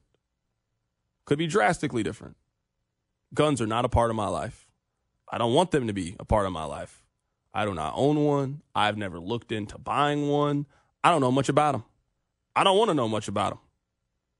Not at all. I respect your right to have one. I respect your opinions on. You are allowed to feel how you feel about them. I don't think that is my place to tell you. Where I do firmly agree with Nick is it is just disappointing that incidents like yesterday are so ingrained in the culture. And it is disheartening to me as someone who has done this job for a long time. I like to think that I know you guys. I know how you guys think for the most part on things. Like, it's impossible to do this for as long as I've done it, and I know what jokes will get you guys riled up. I know what won't. I know what topics will work. Like, I think I have a really good understanding of these kind of things. Like, I really do. I think I know. I know that we are going to move on from this. And I know that in 2-3 days, if we try to have a conversation about this, something that has impacted our city, one of the biggest news events that has happened in our city in my lifetime, that the message is going to be, move on. We don't want to hear about that anymore. You guys are beating a dead horse. A woman died yesterday. A married woman with 2 kids who graduated from Bishop Miege, who had nothing to do with the disagreement, the altercation. She died yesterday. And in 2-3 days, it's going to be, shut up, stop talking about this, move on. We want to hear, like, I know that. And that part is just disheartening that we treat gun violence in this city, in this country, that we treat it that way. That's just really, really disheartening about something that's so serious. And I'm not here pretending like I have the solutions to it. I don't have the solutions. But it is disappointing to me that we all know this is going to happen again. And we all know that there is really no way to keep any of us safe from this happening again. So I understand people have solutions and we should do this and we should do that. I'm here telling you that we are going to do none of it. None of your suggestions people are going to do. You might even have the solution. No one will listen to your solution. And that's disappointing. That's heartbreaking for a country that considers itself to be as great as the one that we have. If there's one thing that we love as Americans, it is telling the rest of the world how great we are. We love it. How great are we that we can't protect kids at a parade? Kids are outside playing football, listening to music. Kids are in Children's Mercy Hospital right now with gunshot wounds at the end of a celebration. And now we know, it'll probably happen again. The last parade, the Denver Nuggets, they had a shooting at their parade. 10 people got shot. That's the part that's just sad to me. Again, I'm not here to lecture you guys on guns. You're allowed to feel however you want to feel on guns. We can disagree. That's also American. We can disagree on things. I'm not here to tell you how to feel. I'm really not. It is just disappointing that these days they will never end. And just maybe I have accepted that is just part of our life. And I will also move on. In 2-3 days, we'll go back to giving away pizzas and playing random games and talking about movies and doing all of this. And unfortunately, we will learn nothing from the incidents that happened today, just as a society and as a people. And that's heartbreaking. Keep it right here, it's The Drive. You're listening to The Drive with Carrington Harrison, brought to you by DePasquale Moore. Car, truck, or motorcycle wreck? Remember, Mike's got this on your official broadcast partner of the Kansas City Chiefs, 610 Sports Radio. The only place in town to hear the hypothetical button game is on The Drive with Carrington Harrison.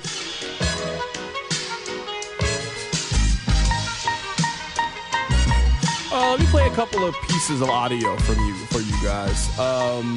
This was a story from a man. This audio is courtesy of a news station that's in Omaha, Nebraska. His name is Paul Contreras. I believe that's how you pronounce his last name. I apologize if I'm pronouncing it incorrectly. But he is another one of the people who tackled the shooter yesterday. It's a group of people over there. They tackled that man. It was a great tackle, too. I want to play for you guys Paul's story. Here's what Paul had to say. One guy was hollering, saying, stop him, or catch him, tackle him, whatever. And he's just bailing running. And out of nowhere, I heard that guy hollering, so I'm just like, okay, well, I'm right here. And I didn't even think about it. It was just a reaction. I didn't hesitate. It was just do it. So I went to go tackle him, and another gentleman did the same thing. And as I'm tackling him, I see his weapon either fall out of his hand or out of his sleeve because he was wearing a long jacket or like a Carhartt. So when I seen that hit the ground, I'm like, oh, we got to take this guy down. And so, like I said, I did, and another good Samaritan did, and we held him down. And it seemed like forever, but it probably wasn't. It was like 30 seconds holding him down, and me and the other gentleman are hollering at ongoers, where's the cops? Get the cops over here, get the cops over here. We got them. That was Paul Contreras. That was his story from yesterday. He was one of the men who tackled the shooter. I don't know what the Chiefs have planned for these individuals, but it likely will not be enough. It probably will not be enough. I'm talking about these people should bang the drum. These people should get to meet the team. These people should get autographed memorabilia from Patrick Mahomes, Travis Kelce, whomever they want. I know Patrick is a busy man. He got 5 minutes to say hello to these people, take a picture, and sign something for them. Whatever their plan is, it will likely not be enough for Paul Contreras, for Tony, the gentleman that joined the show yesterday and told his story. I tell you guys sometimes I don't understand things in like a joking sense. Like, I don't understand how you go to a football game, it's cold outside, and you take your shirt off. Like, I don't get it. That's like one part of things I don't understand. This man was shooting people with a weapon that looked very, very scary. Looked like something off a video game, the weapon that man was holding. And you just run and you tackle that individual, you got something inside you I don't have, because I wouldn't have done that. I'm not even going to sit here and lie to you guys. I would not have done that. I'd have been running the exact opposite direction. You have something in your brain and your DNA that is not like mine. You are a better human being than me. You need to get a VIP fast pass to heaven. I'll wait in line for a little bit. It seems like it could be cool up there, but I'm telling you, You need to be on the fast pass immediately. Boom, cut the line, skip the line, VIP. You are a hero. You are an angel to respond that way in that moment. You are a hero, and I don't use that word lightly. But if you see that man shooting with that weapon and you just intervene the way that you did and you're holding him waiting for the cops, salute to you. This is it Gene Peters Baker? Is it Jean? Okay, I'm making sure I'm pronouncing people's names correctly. Gene Peters Baker. He is a prosecutor. He was on the, Oh, it's a woman. I'm sorry. My bad. See, that's why I asked you. I didn't know. You said play the audio. I didn't know this person. I want to play. They were on the Dana and Park show earlier today. Here's what she had to say about the likelihood that they are going to charge the shooters, what they're going to be charged with. So I won't speak specific to this case, but I will speak generally. When events like this occur, there is a certification process that is followed, and a judge will hear evidence and make a determination individually, not as a group, but will make an individual determination on each individual that the juvenile officer selects to be submitted to, for that certification hearing. I know that she can't maybe say it the way I want to say it, but absolutely, hell yeah. Maybe even more strongly than that. Blank yes. We are absolutely charging these menaces as adults. I don't care how old you are. If you are around that many people and you start firing weapons, if they throw the book at you, I'm like, man, bro, I don't know what to tell you, man. I don't know what to tell you. That's notable because Malik Jackson of Fox 4 tweeted out earlier, breaking news, that they will be certified and stand trial as adults. Good. So they've gone through the certification process per Malik Jackson, and that's what she was explaining there. So, yes, they will be tried as adults is what it seems like. All right, well, I'm just throw them under the jail. That's my advice. Throw the entire book at them, the whole book. I start charging them with stuff they didn't even do. Whatever we got to do to make sure that you never get out of prison, that's our plan. I'm throwing any charge at you. I've seen Law and Order. I know. Whatever you could possibly do, I'm throwing the book at you. That would be my suggestion. It's just sad, man. It's one of those things, like, I wish I had a better vocabulary, like other words to use other than, man, it's just sad, but it's just sad. There are a crowd of people that have nothing to do with whatever you and these other group of people are arguing about. Nothing. Y'all couldn't have just had a fist fight? Just right there. Just haul off and just hit the man. I mean, you had to pick up a gun and just start randomly just shooting into a crowd of people. There's kids around. That's just terrible. I'm telling you, I'd throw the entire book at these individuals. I don't even know what there's to talk about. This should be the fastest trial we ever seen. Guilty. Gavel. Put him in jail. Throw away the key. Terrible. All right, let's take a break. Coming back on the other side, you can take some phone calls if you want. 913-586-7610. Keep it right here. It's The Drive. The Drive with Carrington Harrison. Brought to you by DePasquale Moore. Car wreck? Get the money you deserve. Mike's got this on 610 Sports Radio and the Odyssey app.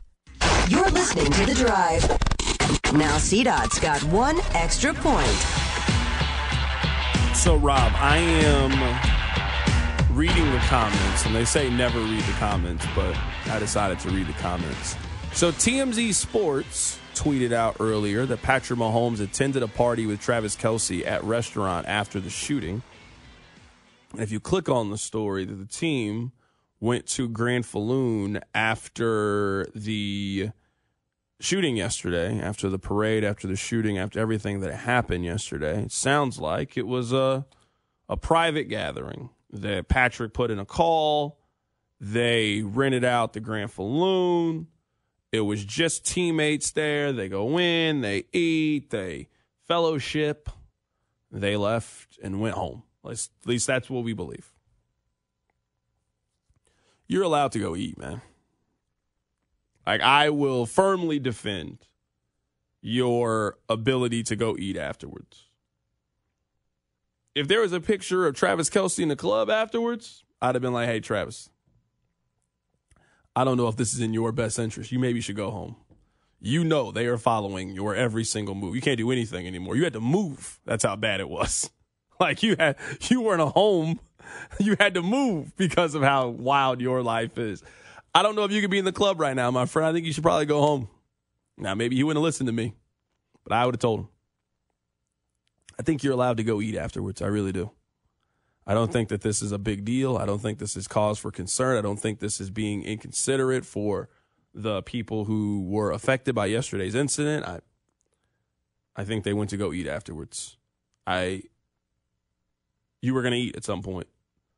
I think you're allowed to go eat together, especially at Grand Falloon. I mean, it's not like that's not the turn up in a private event. You can go eat anywhere you want. Doesn't matter to me where you eat. I'm just saying that's not the party place.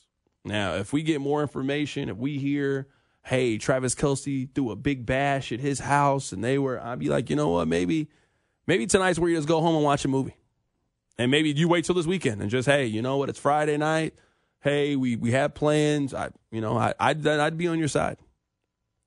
But I think after everything that happened yesterday, I think you are allowed to go eat at the end of this. I do not consider this to be a party, or you are going out to party. I don't think that is a very accurate depiction of at least how I envision a dinner at Grand Falloon. Rob, you and I haven't really got a chance to talk to each other much today, not at least how we normally do. How was your Valentine's Day yesterday? This is your first Valentine's, I believe, is to engaged people. I don't believe last year you were engaged during Valentine's Day. So, I mean, the next Valentine's Day you have, you will be married. She will be Mrs. Brenton. How was your Valentine's Day? Because you had a weird Valentine's Day. So we had always made plans to do our Valentine's Day on Friday because we felt like Wednesday – I didn't know what the deal with the parade and how this show was going to operate. She didn't know how her work was going to operate with the parade. So we just agreed on Tuesday, let's just do our Valentine's Day on actual Friday. So it was not very Valentine's-y, but we had kind of planned it that way. And I'm happy we planned it that way after the horrific and tragic events of yesterday, that it was just kind of sit at the house, throw some food in the oven and just kind of kick back and relax. It was not a cute, fun plan, but in a way, the fact it wasn't that makes me happy because I don't know I would have had the mental bandwidth to go to like a nice restaurant or something. You know how you mentioned earlier when Aaron Lau was on the show, our job is not physically exhausting. No one has left this show and been like, man, I feel like I put in like hours at the gym. I understand that, but there is a mental toll sometimes doing the show, and I got home yesterday, and I was like you. I'm just exhausted. So I'm very happy we didn't have plans, and we just kind of hung out at the house. Yeah, I guess I appreciate the kind words that people have said about yesterday.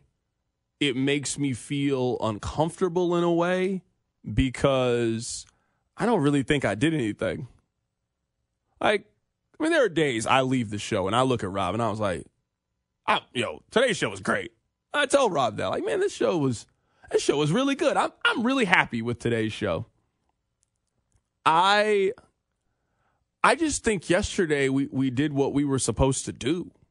And I was talking to Danny about it yesterday. We talked about it yesterday and some this morning. And I remember that Danny and I were on the air during the Boston bombing, during the Boston Marathon. And I just remember thinking, hey, this is what we need to be doing right now. We do not need to be doing, sports or this is the news. This is, how we need to play today. And, a lot of those feelings came back yesterday, and that was it. That part of people, and I appreciate it. I don't make it seem like I'm not appreciative of it. I'd rather you tell me you really liked the show on a day that, I had a really good Chris Jones take or a L'Jarius Sneed take. And, don't worry, we will get back to those. I don't know if you saw earlier today, Sneed was on Kay Adams' show, and she said, is there a message you would like to get to Brett Veach? And he said, pay me. And I was like, oh, well, you know what? I think we know the lead at some point is what L'Jarius Sneed had to say, or where Chris Jones said, I'm coming back next year. there certainly are a lot of football things to get to, and we probably will get back to them tomorrow, but that is the part that has made me a little bit uncomfortable over the last 24 hours or so. I remember there have only been 2 times I remember just being really, really tired from doing this job. I remember after the Chiefs won the Super Bowl the first time, and I was really excited. The Chiefs were in the Super Bowl. I knew how big it was for the show and for my career, and we were down in Miami, and in Miami it was nonstop everything. It was from waking up, and every media availability was at 8:00 Eastern, and that is early by Central Standard Time. It is early, and so from waking up every day at 6 and driving and trying to enjoy Miami and going out, it was a long, grueling 10 days. And I remember after the parade was over, the first parade the Chiefs had, I remember I went to Chipotle and got something to eat, and I went to sleep really early that day. It was like my body just knew it is over. And I slept and woke up, and I felt refreshed. I felt that same way yesterday. I can't remember a time outside of that I went to bed as early as I did yesterday. I didn't have anything in me. I wasn't going anywhere. I wasn't going to your dinner. I wasn't going to your gathering. I wasn't going to any of that yesterday. I was fine. I went home. We had some leftover tacos from the parade function. Ate that. And I tried to watch a movie. Like I put the movie on. I don't think I made it past the credits, man. I don't think I made it past the credits of the movie. Next thing I know, I was asleep. I woke up and it was 8:30, and I was like, oh wow, I slept for a long time. A long time. So I certainly know, Rob, what you mean about, this job obviously is not physically demanding. I'm sitting down all day, but you definitely have those days of just, man, I'm tired. And I imagine many of you also had the same feeling yesterday. It was a long day from the morning, getting up early, getting in position to celebrate the parade, to the emotional swing. It went from being just an incredible day to a day that we will always remember for something very, very different. Like nothing that was said up on that stage will be remembered. We have had some great parade moments, from Johnny Gomez to Travis Kelce. We have had some great moments up there on that stage. We will remember nothing from that rally. Not even a little bit will we remember anything from that rally. We are going to remember what happened immediately afterwards, and we will see the effects of it if they win the Super Bowl again. I imagine they will. But we will see the effects of it and the change of it. And I'm not naive to think that everybody will still go back out there after what happened, but I certainly hope that the events of yesterday don't scare people from going to their next parade. And there should be another parade. It is more than just them celebrating the Super Bowl. It is the biggest party that you have ever been invited to. And it's free. It's for everybody. Every walk of life, every religion, everybody. You are allowed to come to the party and be a part of this in an amazing community. I appreciate you guys. Thank you so much for listening to the show. I think tomorrow we'll get back relatively to normal as much as possible. And then we'll take a 3-day break and we'll be back on Tuesday, and we will be back to normal. I appreciate you guys for listening and making me a part of your day. I imagine Rob does too. And we'll catch you guys tomorrow. Take care. It's The Drive. Okay, picture this.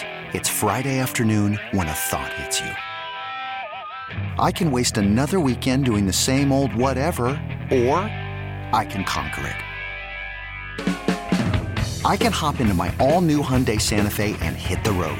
Any road. The steeper, the better. Because my all-new Santa Fe is available with H-Track all-wheel drive, so I can hit the trail without a worry in the world. Heck, with 3 rows and best-in-class rear cargo space, I can pack the whole family in with all our gear. We've got available dual wireless charging for our phones, so we'll never lose touch with civilization, and we won't lose touch with the primordial power of Mother Earth. So which is it? Waste the weekend or do something a little more epic? And conquer it in the all-new Hyundai Santa Fe. Visit HyundaiUSA.com or call 562-314-4603 for more details. Hyundai, there's joy in every journey. This episode is brought to you by Progressive Insurance. Whether you love true crime or comedy, celebrity interviews or news, you call the shots on what's in your podcast queue. And guess what? Now you can call them on your auto insurance too with the Name Your Price tool from Progressive. It works just the way it sounds. You tell Progressive how much you want to pay for car insurance, and they'll show you coverage options that fit your budget. Get your quote today at Progressive.com to join the over 28 million drivers who trust Progressive. Progressive Casualty Insurance Company and Affiliates. Price and coverage match limited by state law. T-Mobile has invested billions to light up America's largest 5G network, from big cities to small towns, including right here in yours. And great coverage is just the beginning. Right now, families and small businesses can save up to 20% versus AT&T and Verizon when they switch. Visit your local T-Mobile store today.